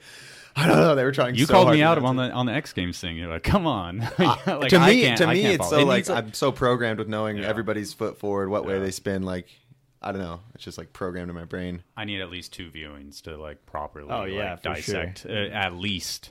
To properly dissect like a Garrett section or a Nathan section. It's just Nathan's confusing the shit out of people because if he's going to do something switch, he switches his feet now. Yeah. And I think to the person who's not following 100% like BMX nerd like I am, they're just like, oh, that was a nice grind. Why do you do 2 grind hard 180s in a row in his Kink Champagne intro clip, you know? Yeah. And then you're like, oh my god, that first one was just as big and completely switched. Yeah. Ambidextrous, man. Basically. Yeah. Fucking awesome, Danny Hickerson. Williams. Yeah. So Danny Williams? Oh, Danny. Yeah. Bad joke. No, that was a good joke. Just took me a second. Nathan Hickerson. How about that? Nathan Wickerson? Dennis, I don't know. I got a Sorry, question. We derailed that one. How small are we compared to the galaxy? Yes. Can you explain to everyone real quick how small we are? Just a quick little intermission from everything, from mental stuff to BMX to. You just turned red. Yeah, I know. Yeah. He loves space. I Like, love. we all know how to find the North Star. He's been showing us everything. That's adorable. Yeah, it's like mapping. He's a mapping the cosmos. sky out a bit. But Do you own a telescope? Oh yeah, it's a tiny one though. Right. I'm gonna wait until I get like. Oh man, I'd kind of get out of Orange County too. Before Yeah, I get a nice pretty telescope. pointless. If you had like a van one day, just this dope telescope. Dude, just You cut out Get of up the on the Oh my roof God. and like a yeah, that'd submarine be with a telescope. stoked. That'd be sick. Dude, that'd be sick. No, yeah, we're small, definitely. Do that. Tell him. Freak some people out. I feel like I'm not like learned enough to actually publicly say all the things that I like geek out on. Well, just that one thing about like if you made. If you were to condense. Just kind of, it's a good relation if you were to to like condense holy the shit. universe down into the size of the Earth would be 1/1000th the size of a pinhead. So. If you were to condense the universe down to the size of the Earth, yeah, and that's even then like the Earth would be 1/1,000,000th the size of a pinhead. I think it was like 1/10000000th the size of a so pinhead. then us on the Earth is like yeah. So and then people like we're small people, well, but we then, mean and a that's lot even for some like, reason. and that's even the observable universe. Like they think there's more universe out there past what they've actually just what they've seen. observed so though. like, they have this calculation down to be like, and they know it's expanding too. So it's crazy. yeah. So and then inside of us, they is think these it's cells that are expanding. even smaller. You know, they're like just it goes Yeah, in both atoms. directions of infinity. yeah, atoms and everything, and that's what that's what we're made up of. So it's like we're actually all made out of the same thing, Ziggy Stardust. You know, we're just So the all people made out of- listening, they're probably like, this is so stupid, but it's But it's really fun to interesting, talk. and I Catfish, mean, if Catfish was here, you'd say space isn't real. Maybe. Yeah, I mean, and but it's really fun to who talk knows? Who talk knows? about. It could be not real. Who knows? You never really. Yeah. Do you really actually know? Do you really? I never been to space. Yeah, so it's like it's just fun to learn because then I think.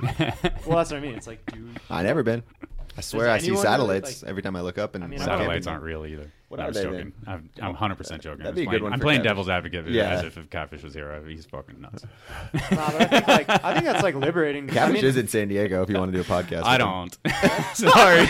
I don't. That was so fast. Like, don't even ask. That would be funny though. I think that shit's important to keep in mind though, because I mean, if you just get stuck on this, That's kind of why I wanted to bring If it you up just because get we always talk about it. It's I mean, so everybody just crazy. thinks so. I mean, the city life is just so. The masses are so condensed with their thought process. Worried about the likes on their Instagram. Yeah, and it's like posting a they never booty get out of picture. their city, and they never get off their Instagram, and they never like. In all honesty, like they, in my opinion, and I mean I don't want to sound rude, but like people think they think for themselves, but I think most of the time you'd be surprised how influenced your thinking is of like. How much you, even if you're conscious of being on Instagram too much or something, how much you actually really do open it. And then that first photo you see actually can dictate a certain person.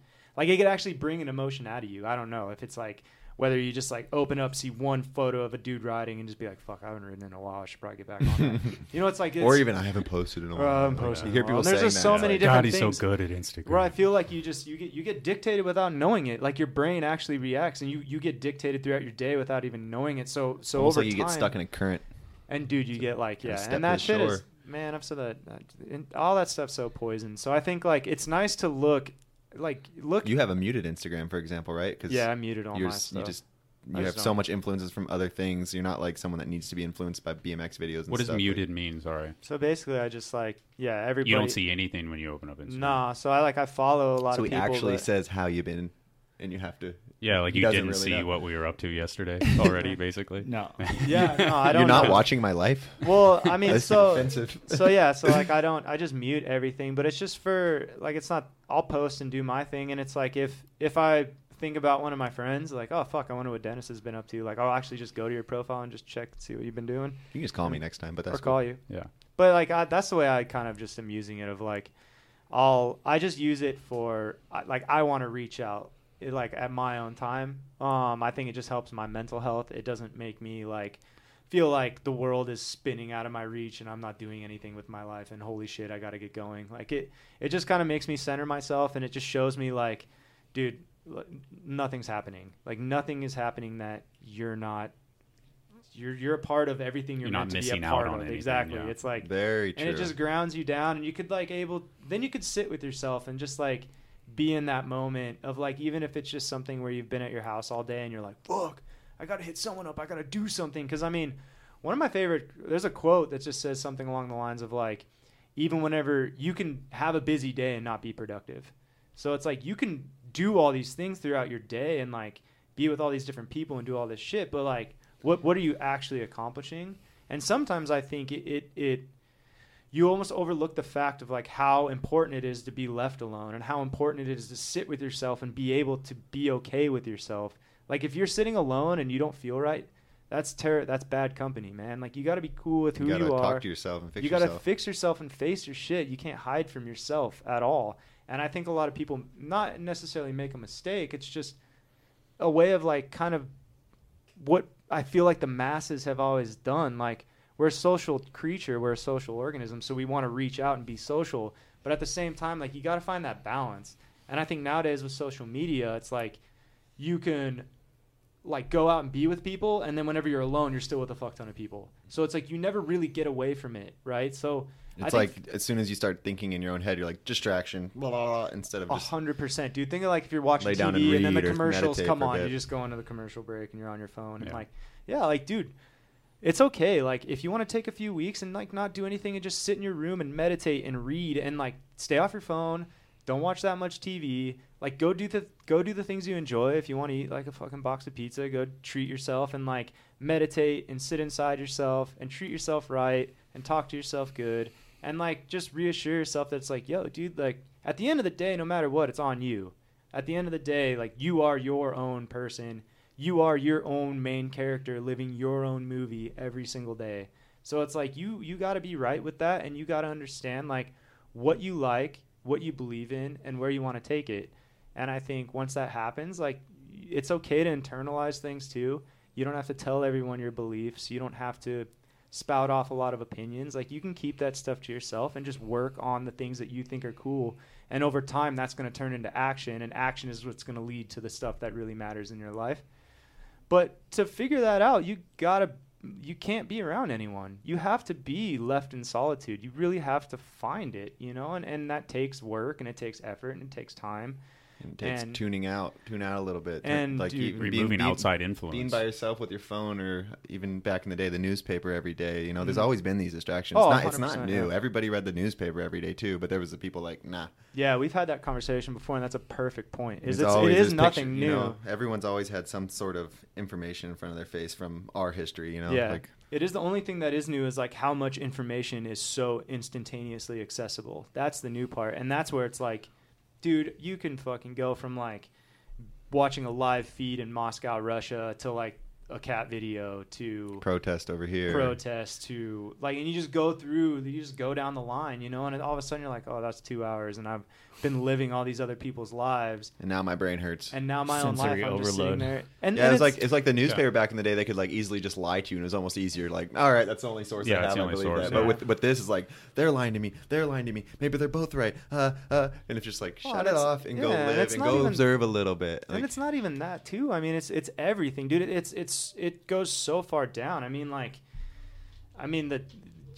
way the brain works with like dopamine and serotonin and all these, like everything is, you know, you gotta. Sorry, the dog the dog wants to see you. Apparently, he just figured you've been here for an hour and 40 minutes, and the dog just figured. Dude, I want to see the dog so bad. Soon, bud. But I feel like with all those different things, man, wrap it up soon, anyways. Yeah, that's fair. Not because of you, because I gotta take Rudy to bed. But no, I know. Yeah. But yeah, I feel like with all those different, like all the different chemical reactions in the brain and how complex the brain is and how complex, like just even your digestive system, like the yourself, your body, and your thoughts are so complex, and it's so beyond anything you could even comprehend. And that's just us. And that's just you. That's just one person. One thing. So it's like whenever all that goes into it, it's like if you just fill that with crap. Like if you just fill your eyeballs with just Instagram all the time, and it could be anything, right? Like your brain isn't going to work right. You gotta like use Sort your shit. You have to use it. You have to like lay down and get hit with those thoughts that horrify you, and you have to work through those and use your brain and figure out mental tactics to get around that type of stuff. And I think that's why solitude's so important. I've unfortunately become like more addicted to isolating myself more than anything.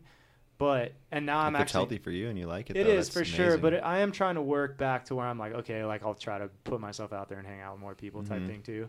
But I think that the muting of my Instagram, I'm like over a year in now, and I love it. I don't even really, because I was going to do it for a couple months and check it out, but it's helped me out a lot. And I'm more creative. I write more. Like I have crisp ideas to write about. My ideas aren't so pessimistic.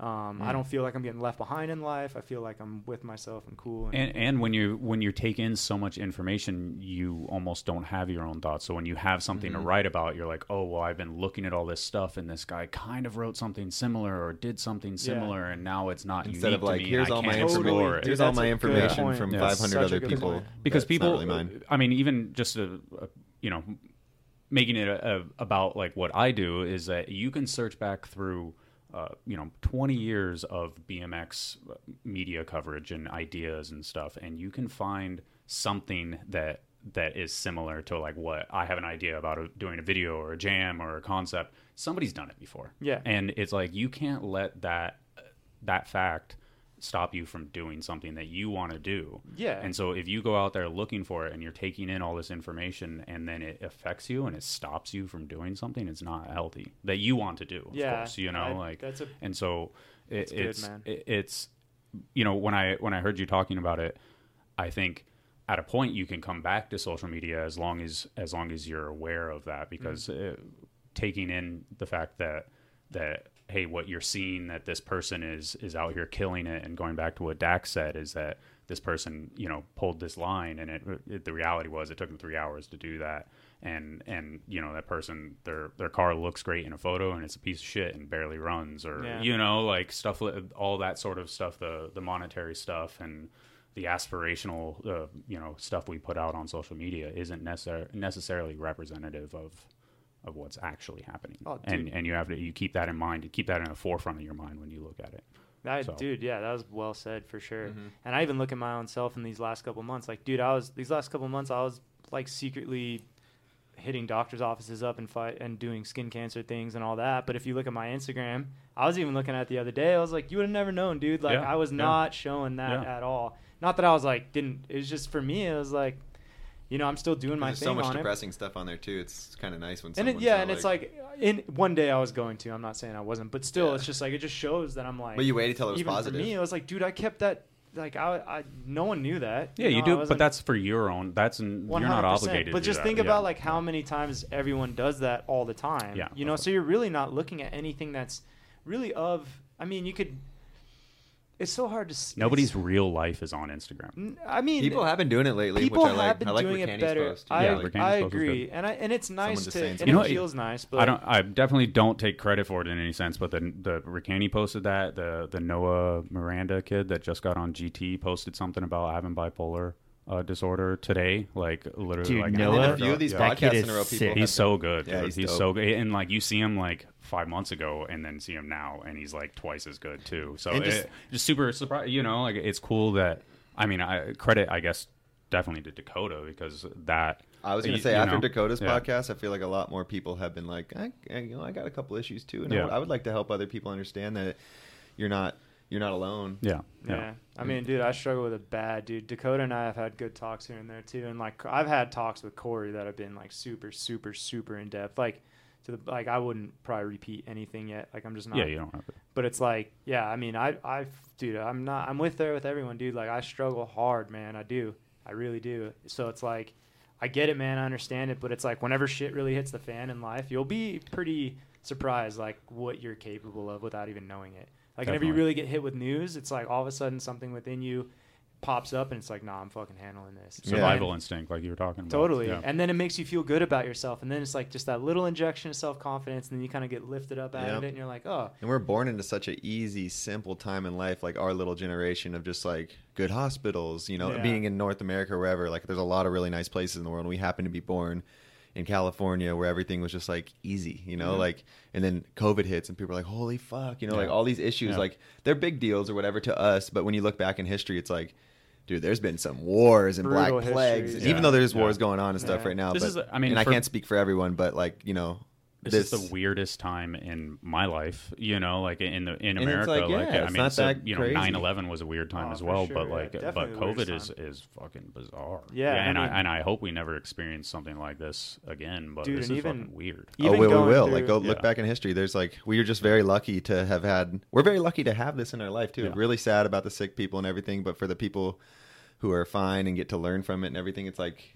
Like it's like how you think you're lucky for the skin cancer removal. Like our generation was lucky to have something to give us some character and understand some bigger issues, you know? Yeah, and you gotta get some tough skin right now too. I mean, the one thing that really opened my mind or opened my eyes to the times too, were just the fact that like I was going through like surgeries and like doctor appointments and all that type of stuff completely alone because no one was allowed back with me. Yeah. So I mean, I was in the waiting room and like we were all just seated by ourselves, everybody spaced apart, and I knew there were people probably in there going in for gnarlier things than I was even going through, completely alone. So I'm like in there and like doctors telling me all these results and all these like different things, and I just was like trying to take it all on my own, like holy shit, you know. And then I would like leave and try to tell my family members like what the doctor was saying, try to explain it to Corey or someone, but it was just on me.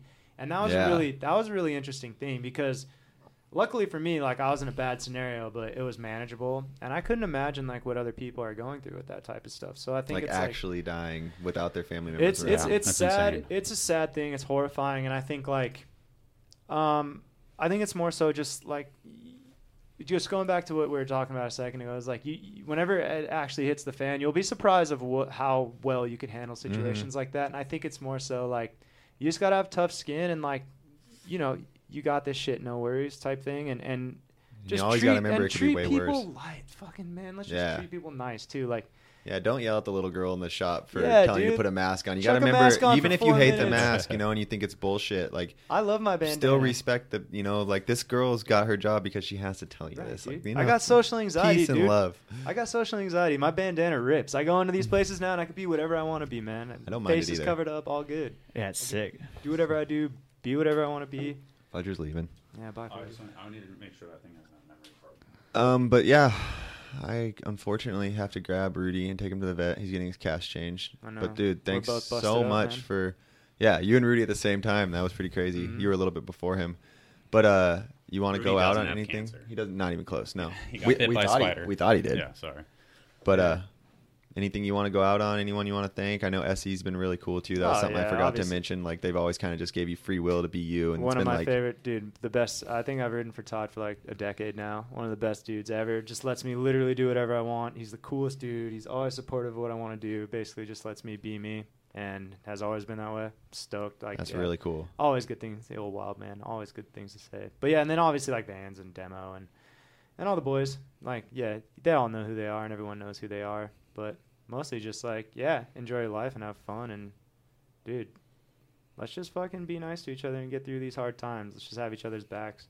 I think there's like, you know, get on the road, give people space, do your thing, be happy. Know that there's some gnarly stuff out there. If someone needs the help, they need it. But help yourself, too. Like help yourself. Sit alone, do your thing. You're not missing out on anything. You're going to be okay. You're going to find yourself. You'll get a stride in life again. Just keep fighting that good fight, you know?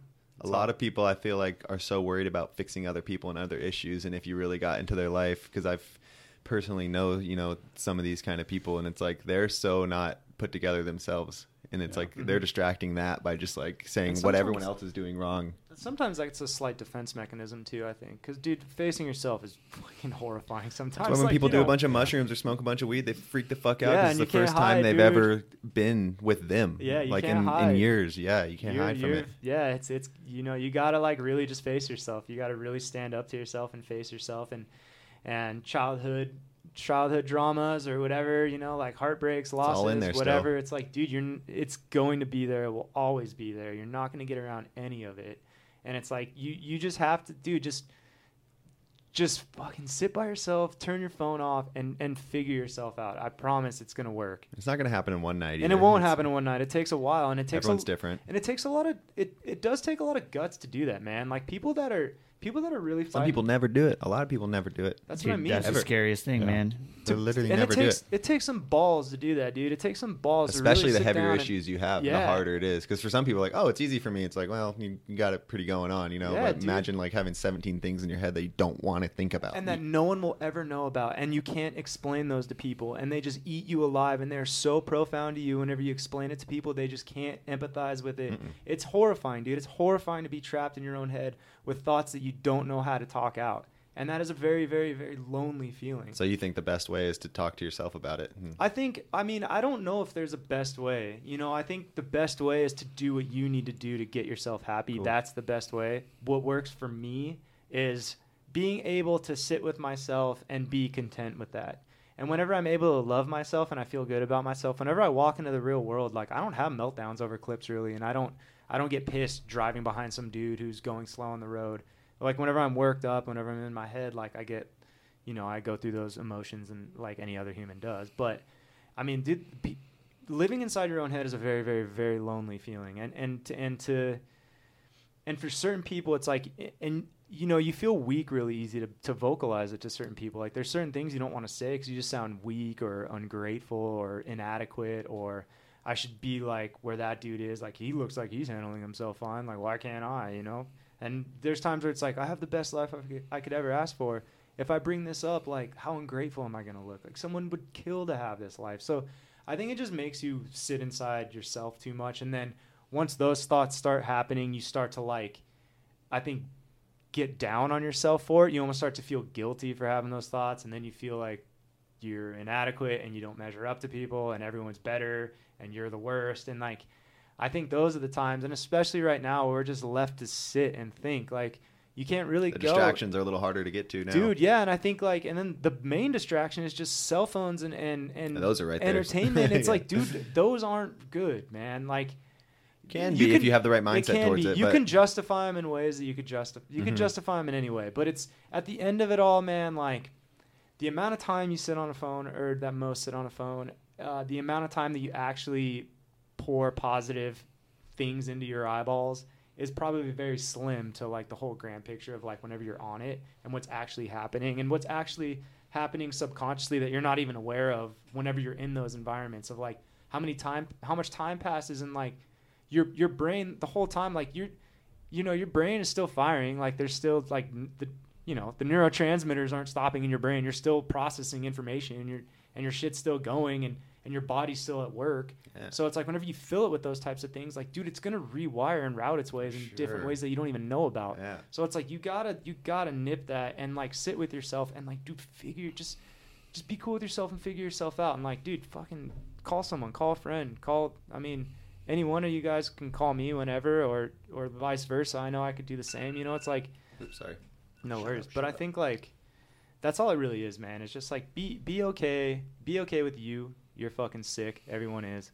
And just maybe take a break, man, and just don't feel like a lazy piece of shit, because I know society builds that in your head too. Yeah, if you have a couple days where you don't leave the house or do something, it's like, oh, you're lazy, you're blah blah blah. It's like, dude, I'm fixing myself. This is the most important thing I could be doing. And the most important days sometimes are the days where you're just left alone and you have to face all that shit and work through it, man, and try and just give it a go. And I think you'll see a lot of good results for yourself. You gotta figure out what feels good for you. And trust me, man, you're not alone. I'm right there with you, dude. Like, it's tough for me to go about my day. Like, there's days where I really have certain contest days sometimes are like, it takes every piece of energy I have to feel normal and ride in front of a crowd.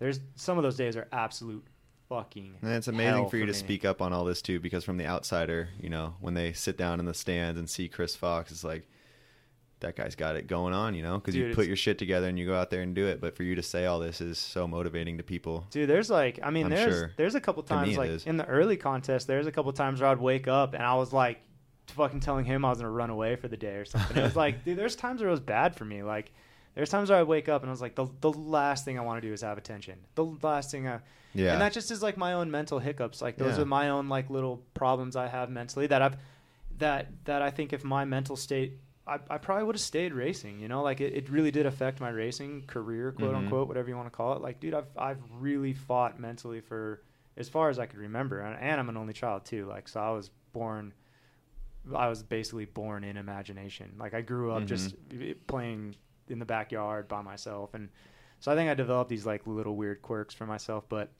yeah, certain contest days are like absolutely horrifying to where it has nothing to do with the contest or the people that are there. It's just I don't like that attention feeling. I don't want to ride in front of people today. I just don't want to, you know. And I would sacrifice. Like I don't care about a contest result. Like if I didn't love the dudes that put those contests on and like how much like Vans hooks us up and stuff, like I probably would have sat out a couple of those, because there's a couple of days where I was like, I can't do this. But yeah, but like you said, it's like your sponsor's doing it, so to get this cool life of being 100% on your own and filming these parts and everything, you kind of have to sacrifice a few things. There's always something you got to do, no matter how dope your job, quote unquote, is. You know, it's like these contests might be a part of that whole equation, and they suck you sometimes, but you've learned how to battle through them, and to the outsider you look good and you won them. And to give you credit too, like those days you have pulled through them, like, and I've seen it, and it's badass. It's sick to see like it go from like such a negative thing, and then at the end of it you get through it. Do you learn from those days? Dope. Yeah, that's the only reation I do them. That's kind of what I was going to bring up now, is like sometimes those days are literally just the only thing that gets me through them is to just like I'll like sit back and just like be like, all right, man, like fuck, dude, like use this to your benefit. Like basically the exact same. Now that I'm kind of saying it out loud, it's kind of cool to think like maybe I kind of groomed myself through those days for this. But even with the cancer thing, it was like you just take a step back and it's like use this, like make this work to where you could take something later.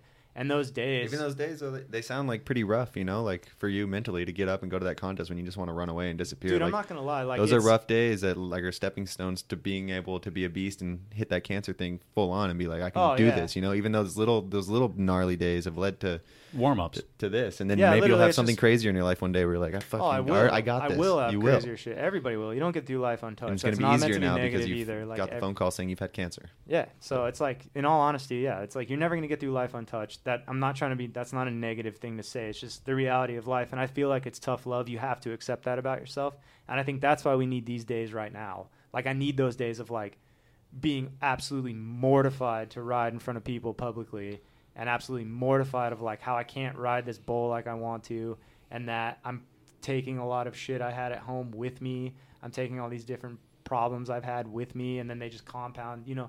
Like taking those, you can't just ignore your weaknesses and shut them out. Exactly. So like taking those and like fucking like just trying to handle those to the best of your abilities. Like that's really all you can do at the end of it all. And I promise you, whenever shit hits the fan, you're gonna be fine. It's going to work, and you're gonna handle it, and you're gonna handle it in a way that you never really thought you would.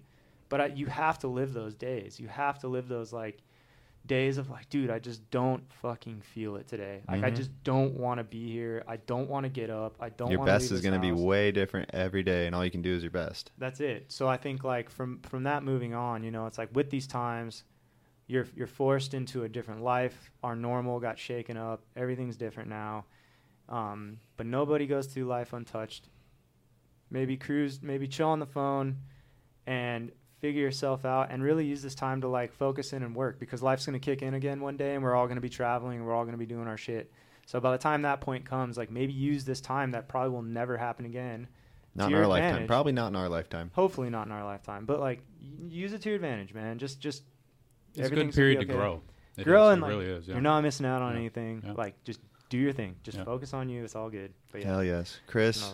Words of wisdom. Amazing rider. I love how you just focused in and getting better and better at exactly what you want to do.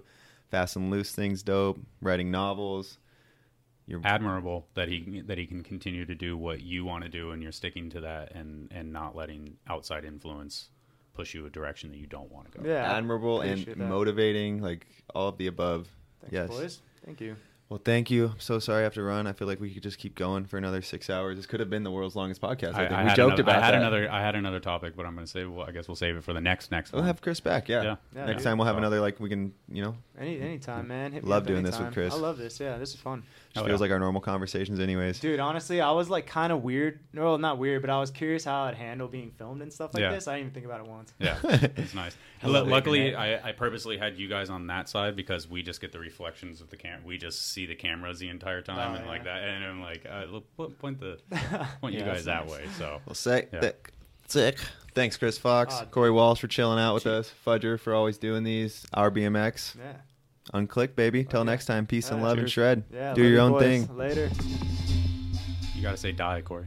No, not this one. Oh, he's changed. He realized he cussed too much in the last podcast. I didn't cuss too much. Fuck it.